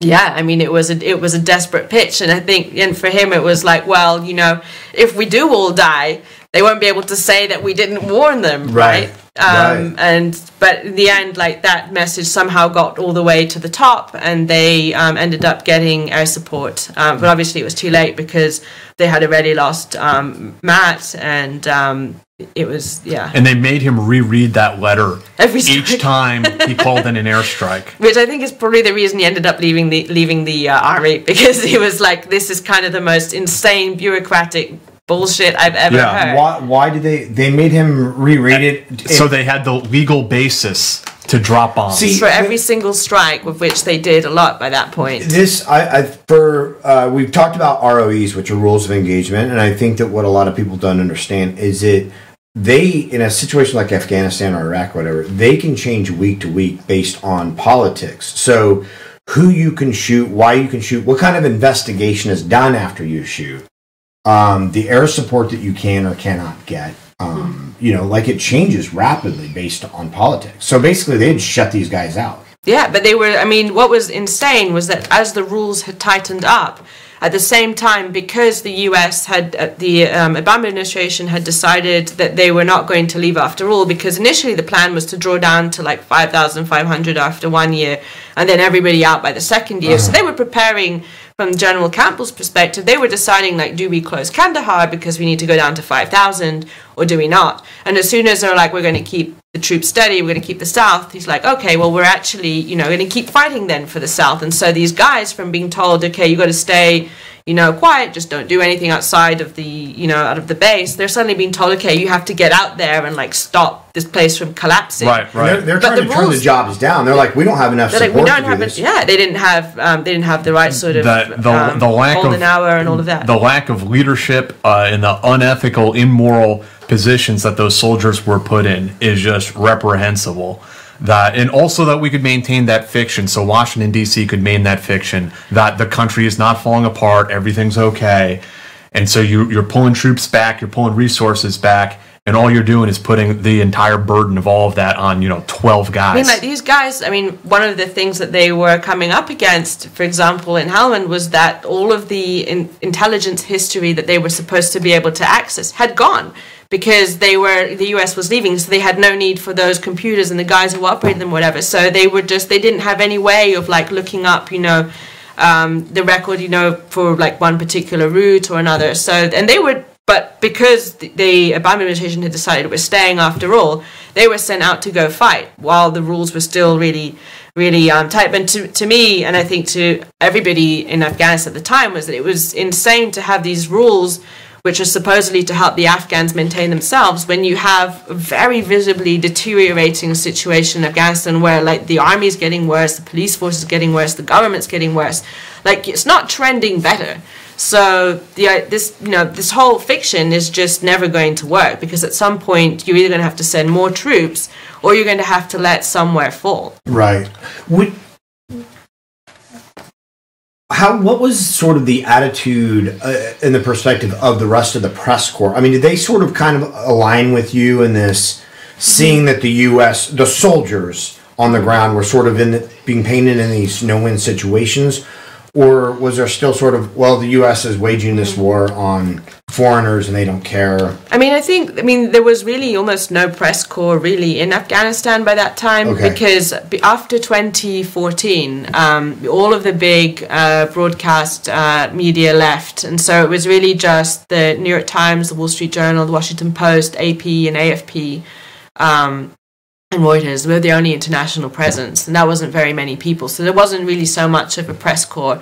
I think generally, for journalists in Afghanistan, it's really hard to not see the US military in an incredibly negative light because of the civilian casualties, and because, when you do these kind of operations, even the Marja one, which was so bad for that ODA, but you can only imagine that when, eventually they got the air support and they end up sort of bombing everything, what were the repercussions there for the civilians? Mm-hmm. And that's, the case in Kunduz. I think when you see, like, the reporting when you at the hospital's being flooded with children and women and all sorts of things that are happening, because if you do drop a bomb in the middle of a heavily populated city, you might be targeting this one city, but you can't see, everybody else who's inside. Right. And it's really frustrating as a journalist to hear, Washington say, well, we're helping the Afghans stand on their own and, train, advise, and support. And it's just all a lie. Yeah. And so you don't have a lot of sympathy for the soldiers who are out there until you meet the soldiers and you're like, wow, like, they came out to Afghanistan with very similar reasons that I did, like they want to make the world a better place, or, maybe not in every case, but, they're idealistic and they believe in the cause. Then many of them end up being quite disillusioned with what they see. But there isn't a lot of access for journalists there anyway, so you don't get much chance to interact with them. It's also challenging in a place like Afghanistan, where the opposition is driven by a religion that honors like martyrs. And so if they choose their fighting positions in an area that there are women and children, it's a propaganda win for them and they see it as, well, these women and children just martyred, they're for the cause, along with our soldiers, so it's really challenging sort of fighting that propaganda war, I think, sometimes. I think there's a mix. I mean, a lot of times, these raids that commandos and with special operations do, they go and raid the guy in his house, in his village, right? And they are, in the end, fighting a civil war, and they're an insurgency. And so, obviously, when you go to, like, arrest this guy, he's going to have his family around, or his neighbors are going to have families. There's so many, like, terrible stories of, like, Afghans who, are just sitting at home, and, an insurgent runs in because they're escaping a drone, and the drone sees them run into the house. They don't have any idea who's still in the house, and so they end up wiping out an entire family. Imagine how many more insurgents you create from that. Sure. And as a journalist, you're always covering this side. This is what you hear about all of the time, and you report very little of it because it's so common. Thousands and thousands of civilians are killed every year, and so you only really report the extraordinary situations where maybe an international is killed or, a hospital is bombed. Right. But generally, there's not a lot of sympathy. One of the concerns that I had about the book, my first concern was negative repercussions for the soldiers who were in it, whether they were still active duty or not. I was worried that for whatever reason, even though they had all been cleared, I thought, what happens if somebody gets upset and they end up getting in trouble? The other thing I was worried about was sort of Afghans saying, like, what about the Afghans? Like, this is way too sympathetic to the soldiers. Right. Because these guys, at the end of the day, like foreign journalists, like, you're in the war for a little while and then you can just leave. Whereas most of the people that you're working with and covering, they don't have the option to just eject and go, any day. And, part of the reason I wanted to write the book was I wanted to make people see the war in a personal light, and I wanted them to care. Because nobody cared, and that's why the war was able to keep going the way that it was, so horribly mismanaged. And a lot of the time, the Afghan commando stories were like, million times worse. They had, like, the Afghan commanders, they'd be serving year after year. They had barely any breaks. They had no promotions, very little guarantee of what would happen if they got injured or what their families get. Nothing. Right. The number of times they'd be left out there with no air support and, like, much worse casualties inflicted on their units. So, you have a lot of sympathy for those guys. Right. Yeah, there's not like a VA system or anything set up for them, and a lot of time there's not even like enough connection to the Afghani government where the Afghani government is taking care of those guys. No, they have nothing. And so, I was worried that people would say, why are you not telling the Afghan commanders' stories? Because we met so many, like, incredible guys. And initially I did want to have one of the commanders in, but just logistically and for the purposes of the book and the more sort of narrow message that it had to have, it didn't quite fit. But, that was one worry that I had, that I would be seen as too sympathetic to the U.S. military. Yeah. Yeah. What changed when Trump came into office in regards to Afghanistan? What were you seeing? What were the differences with the Trump team coming in, the policy changes, and how did that affect things on the ground? You started out with McMaster, who came in, and his view was that you could win the war in Afghanistan. And so he convinced Trump, whose main instinct was to get out, and he hated the war so much that he had even done like a 10-minute video about how much he hated the war. But anyway, he's convinced by his generals to do this mini surge, and they would turn things around, and then from a position of strength they would negotiate. And they basically killed this secret negotiation that was already underway during the Obama administration, which is in the book. That didn't work. And so eventually McMaster was fired, and they managed to bring in Zal, whose focus was, get a deal and get us out of Afghanistan as soon as possible. And so he was on a very tight deadline to negotiate this deal, and which would put the US on track to leaving in a way that was responsible, because President Trump, for whatever reason, he didn't want to, I guess, just leave Afghanistan like that, which everyone was afraid of, like the tweet of doom, where he would see something on Fox News and then he'd be like, we're still there, and then, eject, like take everybody out. So they ended up negotiating this deal, and they were on track to withdraw.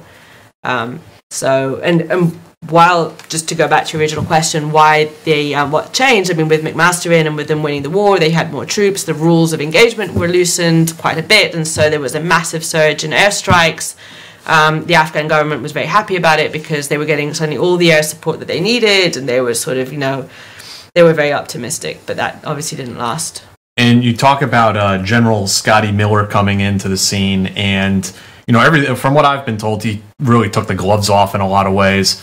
But you write in the book also that it's very much plays out like the that film War Machine, yes. Where he's just the next general coming in, stomping his boots. We're gonna win this thing now. And you write this whole thing about how he's like doing this killer PT session with all these NATO generals and stuff, and he has this the staff of glassy-eyed people who it's like they're talking about the Ayatollah in 1979. It's like, whoa, what the fuck is going on here? Because he's not tall, General Miller, is he? He's kind of like small and compact, and so I really had the vision of the movie War Machine, where he's like running along in the base.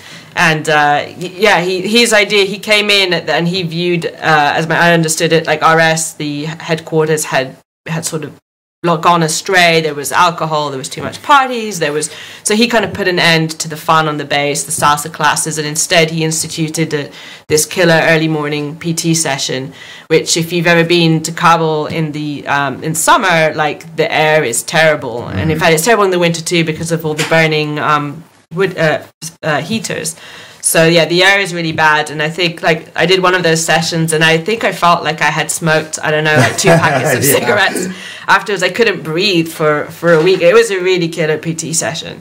And he would obviously be leading it, and there'd be all these super fit guys competing to be the most athletic and doing all these amazing moves on the bars, and then you'd have the crusty old European generals who are just there for getting through their wine supply in the evening and just hoping the war ends soon, and they appear and they're in their t-shirts, and then they vanish for most of the session, then appear at the end all sweaty and, did you really do anything, because I didn't see you running out there. But you had we're improving our deadlifts while the country falls the fuck apart. Right. Yeah. So and you had everybody. I mean, it was, to be fair, it was quite a sort of good bonding exercise on a base where there were so many nationalities and jobs. Everybody was kind of in it together for this PT session. Yeah. What was your sort of impression? Because you have a very, I think, unique view, having you see the civilian casualties and what happens there. You see what the military is going through based on politics.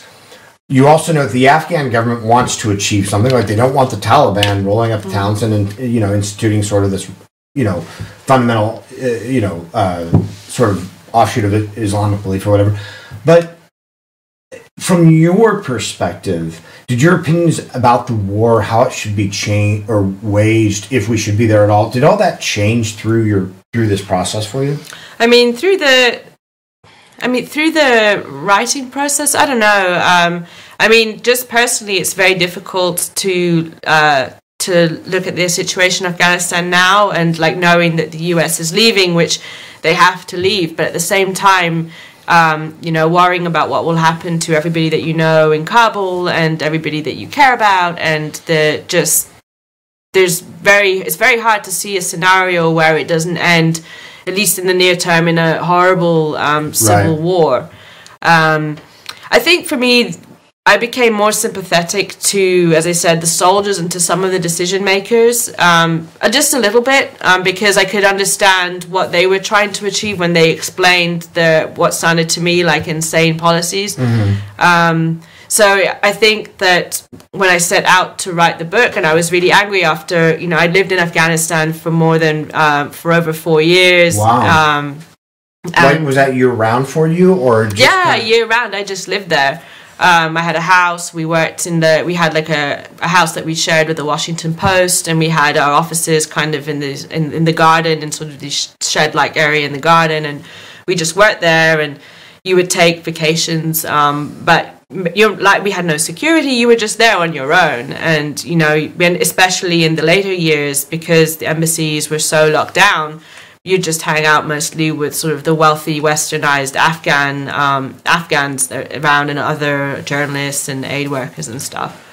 And what was, I mean, I know you're hanging around sort of the wealthy, westernized Afghans, but sort of what was their take on the whole, on not just U.S., but, you know, international involvement in Afghanistan in... I mean, I think it's difficult because so many of them were dependent on, and are dependent on the Western system, whether they were working in the government or whether they ran companies that were contracting to the embassies, whether they were journalists working for international organizations. I mean, everybody had a stake in it, but I don't think anyone, unless they were at that moment serving in a government role, would have been optimistic or about the way things were going. And even not critical about how things were run, because corruption was just rampant. And, you know, a lot of the time, internationals were aware of it, you know, and they would, there was one story that I did while I was at Reuters with the UN burying a report that they had about how horrendously corrupt the police was, that the guy that they had hired to investigate corruption was using corruption claims to get money. And they knew this, they had a report about this, and then they buried it, and they never published the report. You know, and like there was just such a huge amount of cynicism that, you know, I think everybody saw how bad things were going. It's interesting. I want to just remind everyone who is watching tonight or watches, you know, the recording of this. We're talking to Jessica Donati. She's the author of Eagle Down. Please make sure you go and take a look. I read this book. It's actually a real page turner. I sat down, think I was going to read like 10 pages of it. And like 60 pages later, I mean, it really is a fascinating insight and very unique view into the war in Afghanistan that, like, just like reading the news, and there are reporters writing about Afghanistan, but like reading a small self-contained article, you just don't get the kind of context and feel for the conflict that you do from reading a book like this. And please subscribe to the channel if you haven't already. We have T-shirts, we have coffee mugs, all these great things. Subscribe to the channel. Hit the like button. Hit the reminder, the bell notification. Yes. Also, join our Patreon. $1 a month. We're gonna. I'm sure that you have some very... Gordon has a question, and actually it was something else that I wanted to bring up too. He's asking if you had any exposure to anti-ISIS K-ops in late 2018, and that's the whole thing that is, you know, running parallel to this conversation, but intrinsically connected to it as well, is the rise of ISIS in Afghanistan. And I think that you're probably the first writer I've read who like actually understands what that is and what it isn't, and I would love to hear, you know, you expound on that. Sure.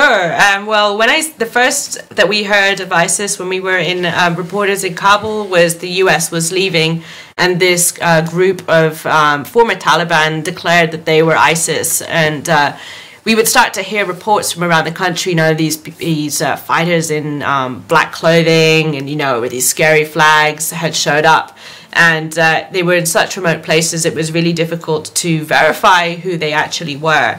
And of course, the government was really keen to play up the ISIS thing. And the American officials who were invested in keeping troops there were also keen to promote the idea that ISIS was spreading, because if you looked at what was happening in Iraq and Syria, you know, with ISIS taking over for the Obama administration, they were being told, well, look, the same thing could happen if you pull out in Afghanistan as planned. But just to give you an example, we decided that we would go and investigate this report about a training camp where there had been foreigners, you know, were detected there, and it was in Farah province. And I think Farah is an extremely remote province. There's nothing there pretty much.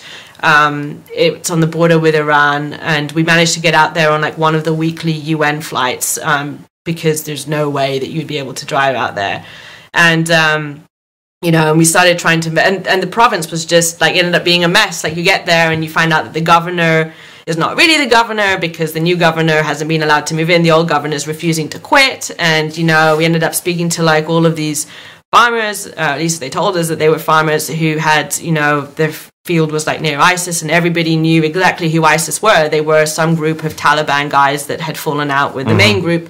They had rebranded as ISIS, and, you know, no one had, when you actually got there, no one had ever heard anyone speaking in Arabic or in English or in French as we'd heard. Like, it was all just this kind of story that had been blown out of proportion by all these self-interested factions that wanted to promote the idea that ISIS was surging in Afghanistan. And it's like that the world over in a lot of ways, that, you know, you have a terrorist group and they rebrand as ISIS, and it's a way to get attention, like foreign funding for your organization, and to get America to come fight you. I mean, even when now working in DC, what amazed me a couple of years ago was I heard that some guy from the DRC was in Washington to tell Congress about how Islamic State had like showed up there. Yep. And I was like, wow, like that is kind of ambitious. But then, you know, hearing about it again a few years later, no, like there is a rebel group. They're like, you know, now much more organized about their claims to be in ISIS, to the point that now they're on, you know, whatever security reports go around. So, I mean, ISIS in Afghanistan, it's really difficult to know who they are and what they want. There was a spokesman, and he was killed by a drone strike, you know, like February 2015 or 16 or something, and no one has heard from Islamic State since then. So like no one has talked to them for 5 years. Like no. Well, he surely doesn't pay to be the spokesman. Well, I mean, no, but they changed the head, and you know, the U.S. military every few months they put out a statement saying we killed the head of ISIS in Afghanistan, and people are like, really, like who's this guy? And has anyone ever heard of him? You Google the name, no one's ever heard of him, but apparently he's the new head. Right. So the Islamic State ended up being this sort of group that concentrated along the border with Pakistan because they were disgruntled Pakistani Taliban who had split off, and they recruited some of the disgruntled Taliban, and they ended up encroaching on some of the Taliban areas. And so you had this infighting between Islamic State and the Taliban. You ended up having the US and the Afghans organize these massive operations to clear ISIS out of these areas. One of the things that probably people would remember was the mother of all bombs that dropped early on in the Trump administration, which was seen as like, you know, like the Trump administration, like it's on now. Like it's on, like it's changed. And so we went out when this bomb dropped, you know, it was in an extremely remote area of Achin province. It was really difficult to get any information out of it. So in the end, I got in a car with a colleague at The Guardian and the photographer from Kunduz, and we're like, okay, let's put ourselves in disguise and we'll drive out to the site and see what's actually happening there. To get a sense of it. And what was amazing to me at that point was that as we were getting there, we drove through all of these Afghan villages that had clearly been abandoned for years, and I had never seen that in Afghanistan. And that's when you're like, wow, like all the things that you hear, but until you see them, you're not sure whether to believe them, right? Because you hear, oh, ISIS moved in and all the terrified Afghan villagers like left, and such a remote area that you would never be able to go check because you know, that you wouldn't get the kind of resources or the investment from the paper. But because this was such a big story, the very high risk reporting was, you know, signed off at the highest levels. So we were able to go out. And yeah, these, like, you could see, like, the shops had, like, eroded and the mud huts had eroded. And it was a village that had been, you know, abandoned for years. And you could see the remnants of ISIS there. So clearly, like, ISIS were a real thing.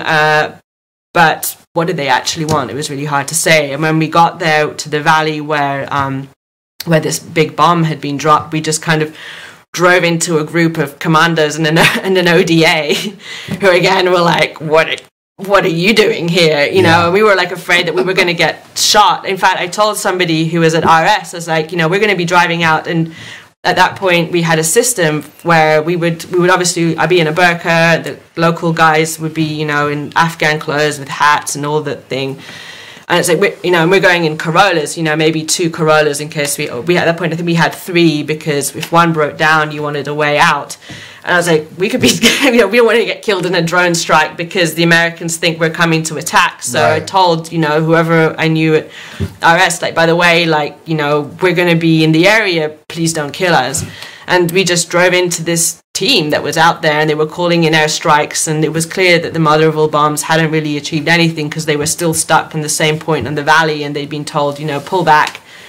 Bomb drop, they get there, and they hadn't really advanced very much. Yeah. No, it's interesting you mentioned, like, driving 3 cars, because you look like a tactical convoy with 3 cars. Oh, but very, spaced out. No, not together. An ISR clock. No. We would be like, one car would be like, 5-10 minutes ahead, if not more. Right. So you didn't, yeah. It was more a case of like, as it happened once to me on the road before I wisened up to planning, where I went out and I was still with Reuters, and we were driving to Nangarhar towards the Pakistani border from Kabul, and we drove into an ambush in the Sorobi Valley.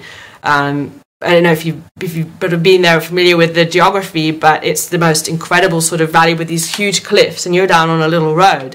And we were driving along in our unarmored vehicle, but a police convoy had stopped, and we drove past, and they didn't tell us anything. And a truck sort of came by, overtook us, and then they opened fire on the truck. But we were, initially we thought we were the target. And so, there were like these like heavy machine gun fire, like zipping down. And I knew, like, at that moment, I just was like, okay, we're going to die. Because there was no way, there was just a wall of fire, and it was like hail right in front of the car. And it was like, there's no way we'll live. It was just impossible. And so the Afghan driver, was like less resigned to his fate, and he like slammed the brakes, and we like turned around, and we had, I think, like maybe 3 bullets that had ricocheted from the cliff like in our car. And so our car broke down in the Sorobi Valley in the middle of a Taliban attack. It wasn't great. And so we ended up like limping off to this local garage in the Sorobi Valley, and I'm like sitting there under my burqa, really, really scared. And the Afghan reporter, like, I remember, like, as the car skidded round in a halt, and then we realized that we weren't being shot at, and the poor guy got out and he, like, vomited because he had, like, 2 small kids at home, and nobody was going to help him out if he died. And so we're just sitting there in this garage, and he's, like, chatting away to me in English, and I'm like, no, like, he felt safe enough at that point, but I certainly didn't. Yeah. And, so that experience taught me travel with more than one vehicle, because if something happens to your first one, you're going to want a second one. And in terms of driving into like Achin, which was previously Taliban controlled, and ISIS had moved in, and when we drove out to the valley where this bomb had been dropped, there was no government at all on the road, like nothing. There were no police checkpoints. We just drove up to the thing. So you didn't know what you were going to encounter. We thought three vehicles was a good sort of starting number. One of the problems that we had was that one of our poor drivers, he didn't want to leave on his own, right? Because we ended up having the 3 cars eventually got to where we were. We spent a few hours, like, at the bottom of the hill, where the ODA captain was like, you guys must leave. But he was nice enough not to kick us out after all that effort we had gone to get there. And so the Afghans gave us a tour and showed us, body parts that were in the field, and where, where these different battles had taken place. But so we tried to send, one of the drivers were like, okay, now please, leave. And like we come back and we find that he's like hiding because he didn't want to leave without us. And we're like, no, we're like in so much more danger, not just from an American drone strike, but like any, Taliban or whatever watch is going to see like these 2 cars pass together. And we were also going to change car. So there'd be like 4 of us in this one like white car on the way in, and then we'd be spread out in different cars on the way back. So you wouldn't be able to necessarily spot a pattern of people coming and going. Right. So he didn't want to leave. Anyway, I don't know how we got to that. So I think, reading your book, reading Wes Morgan's book, who we had him on the show a while back, the question that inevitably you have to ask yourself is just quite simply, what are we doing here? Like, what are we doing? Why are we doing this to ourselves? Why are we putting ourselves through this, if nothing else? I mean, what were the conclusions you came to? I mean, I think the current administration has concluded, there's no reason why we're doing this, so we're leaving. I don't know. I think that people feel at the top that they've invested so much that they don't want to be the ones to let go. I think at the very top, like there's this warning on every president that, if you leave, there could be a terrible attack, and then you'll be blamed for it. And really, the Afghan war is very low cost for the US, because it's not a lot of money. It's not a lot in terms of soldiers' lives. The public doesn't care. So what's the cost? There's not people out in the streets. Right, and that's what often you would hear from policymakers, where you're like, why? And they're like, well, it's not like you're under pressure. Like, nobody even knows the war is going on. So for us, it's a lot less costly to just keep the war going, the status quo, and have somebody else take responsibility for that. I got a little irritated the other day when the Biden administration made this announcement, like, hey, by September we're out. And one of these guys who's former, senior staff at CIA, like, we pay small, reasonable costs staying in Afghanistan. When you read your book about the reasonable costs, quote unquote, that some of these widows pay, it doesn't seem so small or so reasonable. That was the whole reason that I wanted to write the book, was because you were hearing about sustainable rate of casualties, and it's like, and you would hear, oh, it's only 10 or 20 soldiers a year, so it's fine. And it's like, well, it's only fine if you don't know who they are. If you're not paying the cost yourself, if you're not paying the cost yourself, but I think generally, like, they just don't even know their stories. And for me, it was like somebody's mother-in-law who wrote to me saying, after we had covered this whole Kunduz story about what had really happened when the city fell the second time and the team went in, and she wrote to me saying, thanks for drawing attention to this story that I wish American leaders basically would consider the real costs of the people who are really genuinely good people, really want to do good, and they end up paying like this price because they're put into situations that they should never have been put in. Yeah. So I mean, I think like if that's your takeaway, that's good, because for me it was just like, how do you make people care about the war and about the losses? And even if it's relatively few, it's still not worth it. And I mean, it's definitely gotten to the point where it's so political now too, that if your president, whoever that might be, makes a decision on it, then that's the right decision. And if that's not your president, like no matter what Obama was going to say, no matter what Trump was going to say, no matter what Biden says, the people who don't like Obama, don't like Trump, don't like Biden are a lot of times going to say the exact opposite, even if that flips their position from what it was, 8 months ago. I mean, I felt that you saw that a lot with the Trump administration when they were like, we're leaving Afghanistan and the deal was like signed or whatever. Like there was so much outcry, especially in like liberal voices, where it's like, what, suddenly you want the war? Like I thought the war was a bad idea, but if it's Trump idea to leave it, then it's bad. There were articles coming out in major publications about why feminism is why we should stay, because we have to protect the women. Which was never ever a reason why we were in Afghanistan. If that's our metric, then there are a lot of countries we need to invade. So yeah, which is what Afghans say. I mean, if you talk to Afghans about like American policy, they're like, well, look at Saudi Arabia, or like I remember I was shadowing the Afghan president for a day, and he had this meeting planned with all of the heads of all of the ambassadors, basically. And it was like him at the table with a bunch of dudes. There was only one woman there, and she was the deputy who was standing in for like the male UN rep that wasn't there. But all of the ambassadors were male, so the Afghans are hearing this message about we need to elevate women, but they see that the Americans don't do it themselves that much.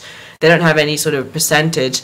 And, the Saudi, like women, especially sort of a couple of years ago, now they have a little bit more freedom with being able to drive and stuff. But like back then, then, like, Saudi women can't do anything. And so they're like, well, why does Saudi Arabia get away with it, but we don't? So they just see it a lot of the times as like, elements that the US uses to control Afghan society. They don't really believe in it a lot of the time. Right. No, that's very interesting. I mean, I know that with Trump that the a lot of the people involved with Syria were actually lying to him about the number of troops on the ground, and and the effects. Allegedly. Well, I think some of them come out and admitted that they were. There was, whether you believe him or not.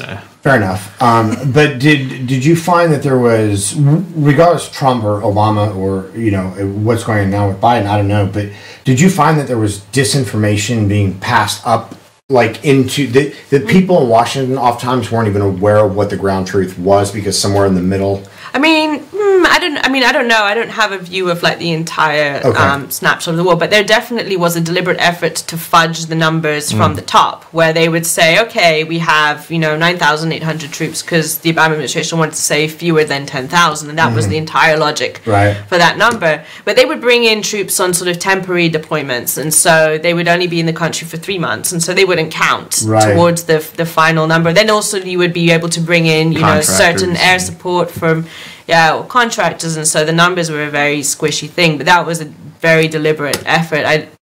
I mean, I don't know if you were looking right at the top whether they would have cared as long as the numbers on paper stood the ground, and then now and then you'd be like, hey, but we've got 10% more people than we thought we did. And if anyone has any questions for Jessica, please get them in now. Gordon also said, "Yalla, taxi driver. How much? Okay, so how much for a giraffe on the black market? What do you think a giraffe goes for on the black market in your worldly travels?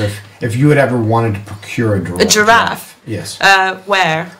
I mean, is it a country where there's a lot of giraffes?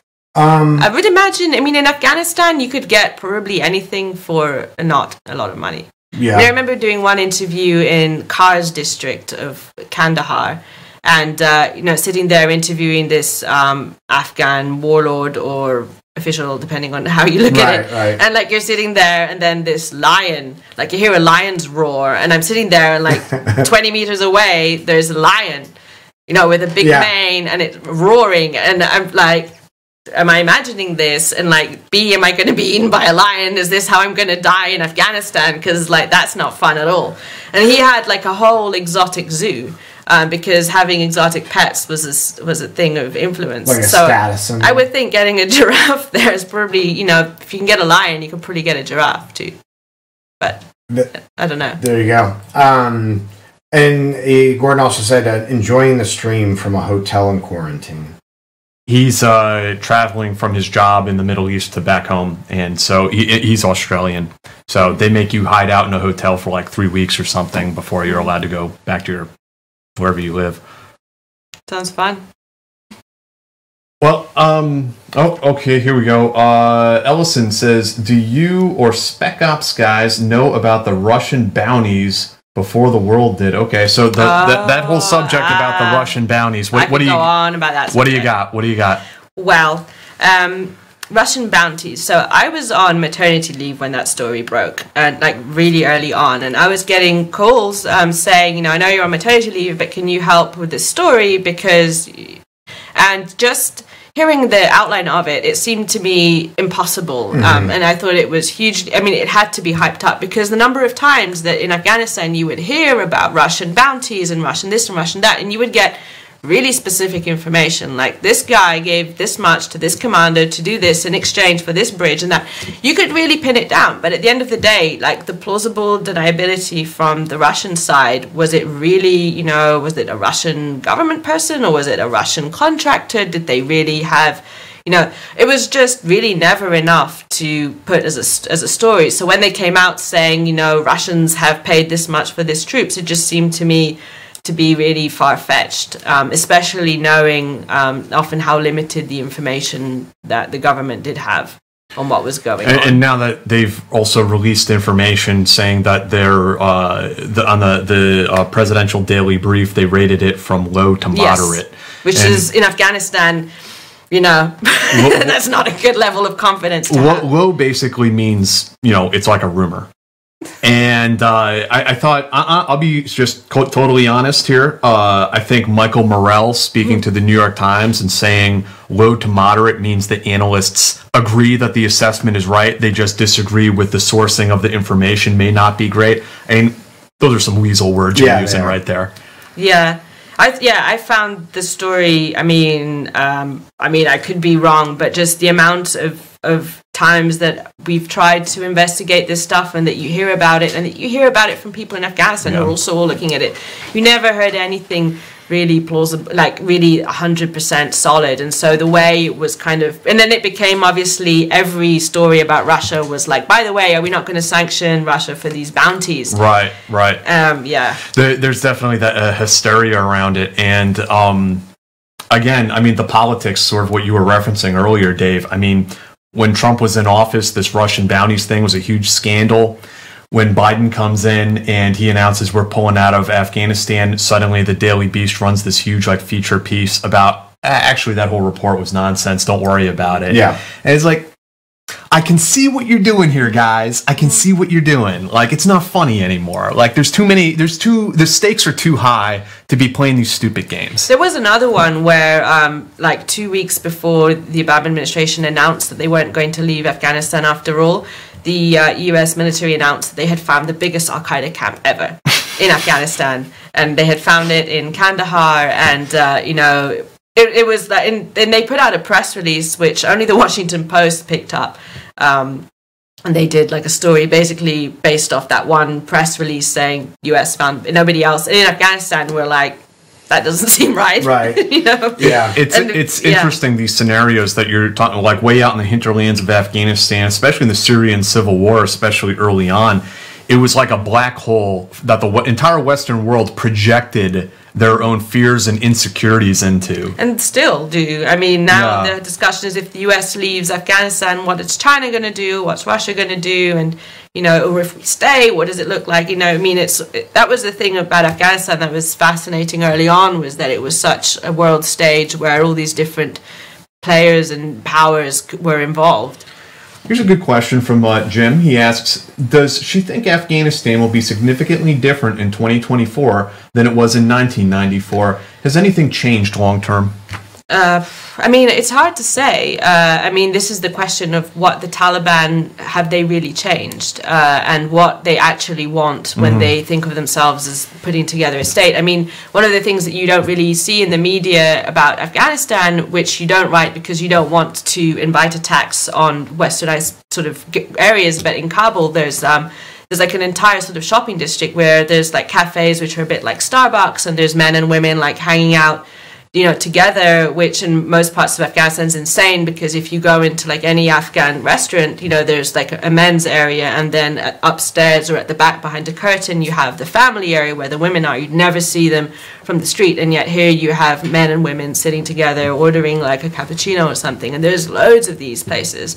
There's there's a nightclub that my former colleague runs, and it's all Afghans there. So has it changed? It's changed a lot in cities, whether it's Kabul or places in the north. So, but whether that can survive the Taliban coming in, I think it's pretty unlikely if they do come to power. And even if they don't, and they end up sort of controlling parts of the south and maybe around Kabul, like the amount of conflict and insecurity probably is going to cause these places to have to close, and their patrons are going to leave, and they could come under attack. So, but the Taliban say that they have changed, and in some Taliban areas, when you go, people are allowed to watch TV.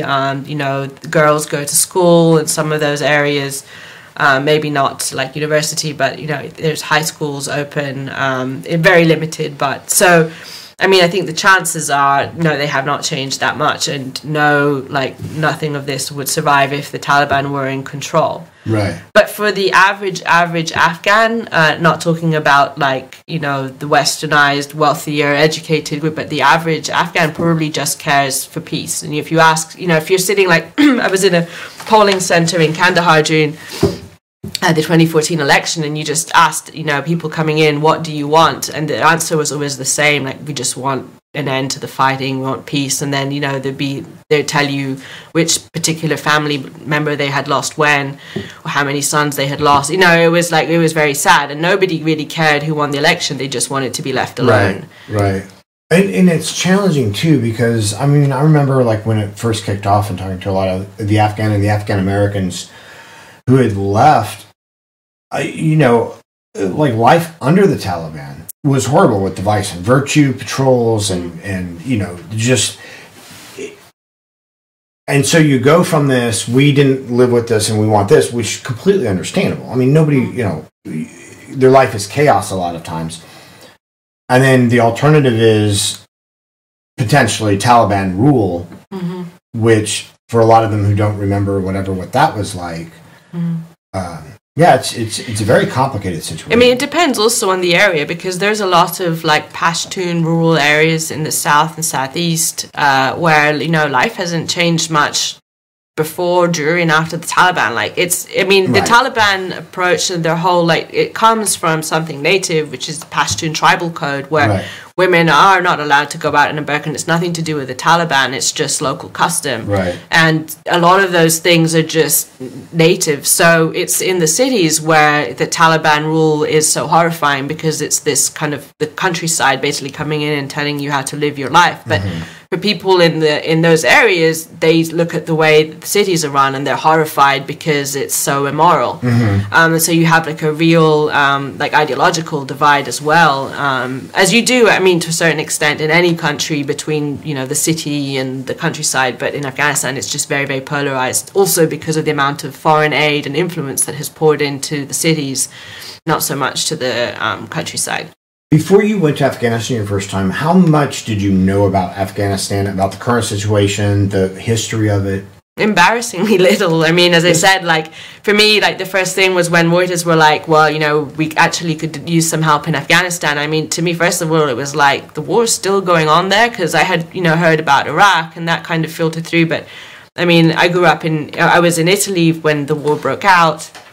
It was, you know, it was very, very, like, remote. It wasn't much in the news, and the Iraq war was to a certain extent, but Afghanistan wasn't, and it just seemed very, very far away.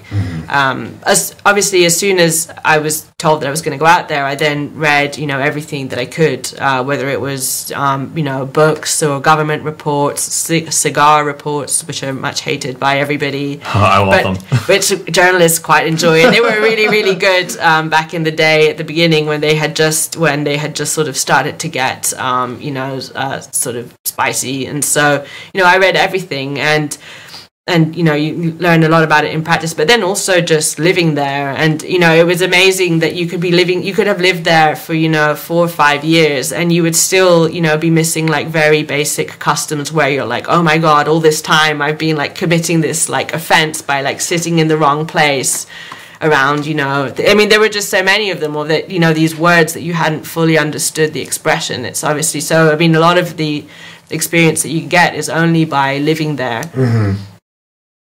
What are some things that you feel that the media in general, and I'm just going to say the media, because there are always going to be dissenting voices, but got wrong about Afghanistan? I mean, was there a lot of misreporting, or was most of what you saw accurate? I mean, generally, I feel that the media's done a really bad job of covering just especially the latter years of the war, which I've followed. We've just not been very good at telling what the American military has really been doing.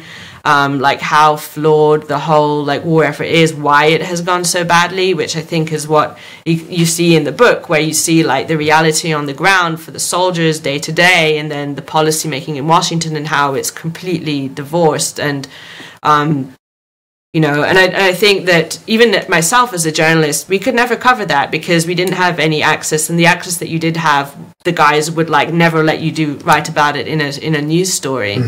And so, and there's a lot of oversimplification in the media. I mean, there's often, you know, like the Taliban are going to come and bring darkness to like all of Afghanistan, when half of Afghanistan like actually agrees with, you know, that even if we find it abhorrent in the West, like there's a lot of places in Afghanistan that don't. And I think there's a lot of oversimplification that way. But generally, I just think not done a good job of portraying the motives that American leaders have had for wanting to remain engaged. And what about, I know your book probably focused mostly on United States Special Forces, but what about foreign troops? Are they still active there? Are foreign governments still active? Do they receive the same type of scrutiny in their operations? I mean, the Australians have come under quite a lot of scrutiny for the special operations things that happened in the past. And definitely on a lot of the missions, like, for example, the Kunduz mission, they had British advisors with them, and they had Romanians.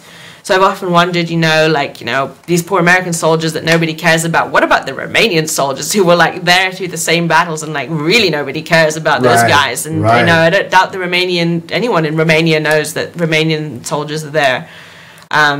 So, I mean, yeah, they are level, but generally, I mean, the US is the main player. They're the ones who really decide the rules. Their decisions in DC, you know, condition the war, you know, determine life or death on a huge scale. From there, which is very obvious, and no other country really has a stake in it, and which is very obvious now when the US is leaving and they're like in together, out together. Well, that was not true, because, you know, for 4 years previously, everyone was worried that Trump would just eject, and then, you know, that would be it. And even now, like, the Americans are leaving, they have planned to be out on July 4th, and apparently the Europeans are like, well, hang on, we can't get out by July 4th. We need more time.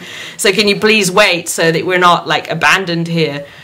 pretty much. And so, I mean, the US is the main player in town. All right. Anything else that, we've covered a lot here, I think, in this interview. Is there anything else that you wanted to bring up that you didn't have the chance to? No, nothing. Thanks for having me here. Yeah. I'm really glad to had a chance to talk to you. Likewise. Thank you for coming in studio and doing this tonight, and thanks for writing the book. And again, the book is Eagle Down. You can find it on Amazon. Is there an audio book? People always want to know. There is an audio book. There's an audio book.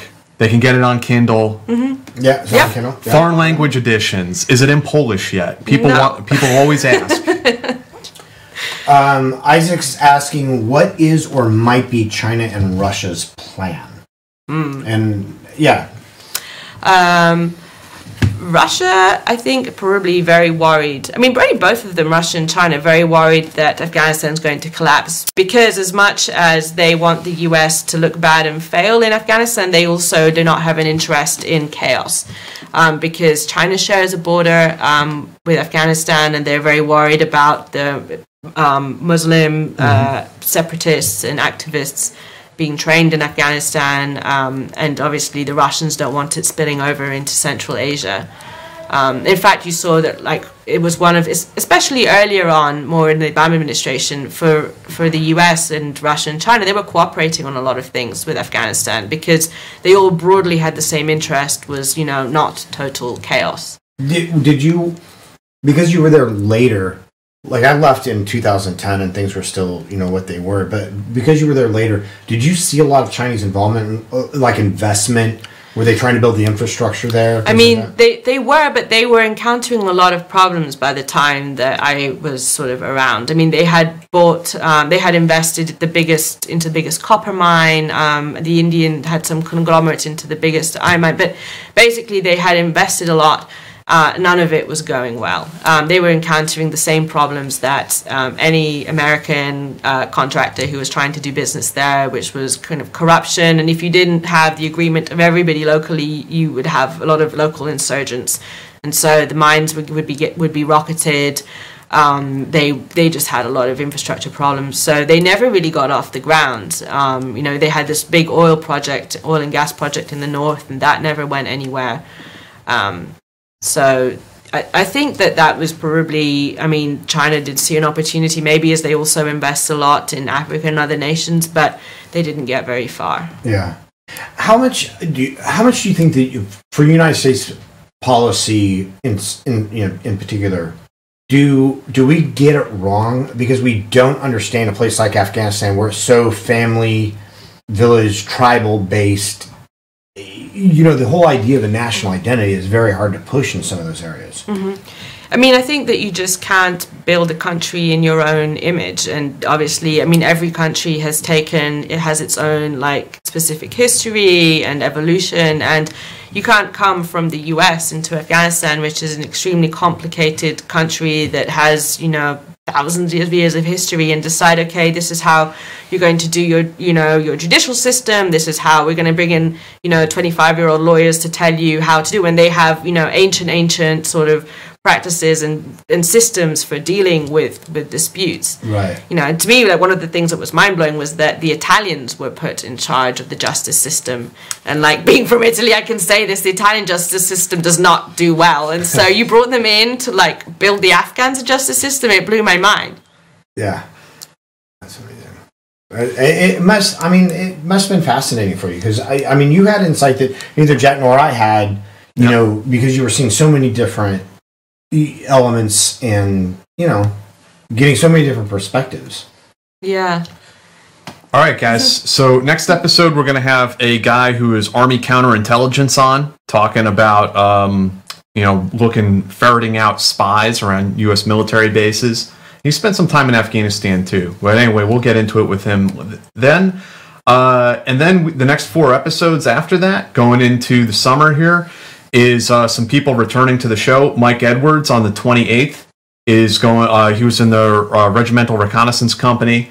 Then Caleb Phillips on June 4th. He was my friend from 5th Special Forces Group. Talk about his time in SF. On the 11th, Mark Polymeropoulos, CIA. He's coming on for a second time.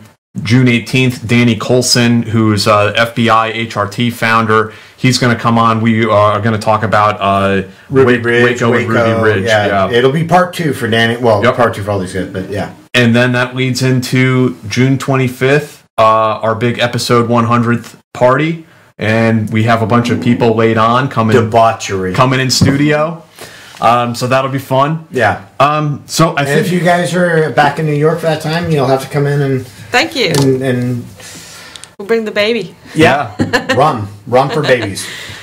All right, guys. Thank you, and we'll see you on Friday. Oh, also our Instagram at the Team House or the.team.house. Make sure you join us there. Oh, actually, yeah. Thanks for bringing that up, Dave. Because I wanted to give a shout out to a small veteran-owned business. They're not a sponsor or anything, but the Omega Project. It's the-omegaproject.com, and they make journals for your personal training and your nutrition and sleep, and it helps you track everything. It's a personal journal instead of just having a blank notebook. And I just want to give them a shout out because they're soft veterans running a small business like ours. Jessica, thank you so much for your time. First off, but with everything you've done and everything you've learned, do you have another book in the works? Is there something? Do you have your next project on the horizon? No, not yet. No, I mean, I think maybe initially I said I would never write another book because it's just a really difficult soul-destroying process. But now I think something kind of leading on from that, maybe taking some of the stories forward. But I don't know yet. What? Just out of curiosity, I know we need to end, but what was in particular about this book, what did you feel was soul crushing? I mean, it's quite a long, lonely process writing, and nothing you write is ever as good as you want it to be. Somebody told me books are never finished; they're abandoned, which is kind of how it feels. There's a lot of stories. I wanted to tell a lot more stories in it than I did, as I mentioned. And then obviously promotion is super difficult and miserable, and you're always trying to promote yourself, and that's kind of embarrassing. So yeah, publishing is a harsh mistress. It's really So and was there ever a point in time, whether it was with the soldiers themselves or family members or even Afghanis, that you felt like you were picking up a shield, that you felt that somebody has to tell the story? I felt that with a lot of the soldier stories, where I felt like a responsibility because a lot of those stories had never been told before, and they were putting a lot of trust, in telling the story, faithfully. And even if you don't want to make, even if you're really trying to do your best, you could still, make a bad mistake or, upset somebody or be insensitive or miss something. And so I felt a lot of responsibility, and I really hope that I did the stories justice and that at least most of them felt like I did. All right. I think that's an episode. Thank you. Yep. Thank you. Down. With Lucky Land Slots, you can get lucky just about anywhere. Dearly beloved, we are gathered here today to... Has anyone seen the bride and groom? Sorry, we're here. We were getting lucky in the limo and we lost track of time. No, Lucky Land Casino, with cash prizes that add up quicker than a guest registry. In that case, I pronounce you lucky. Play for free at LuckyLandSlots.com. Daily bonuses are waiting. No purchase necessary. Void where prohibited by law. 18+. Terms and conditions apply. See website for details.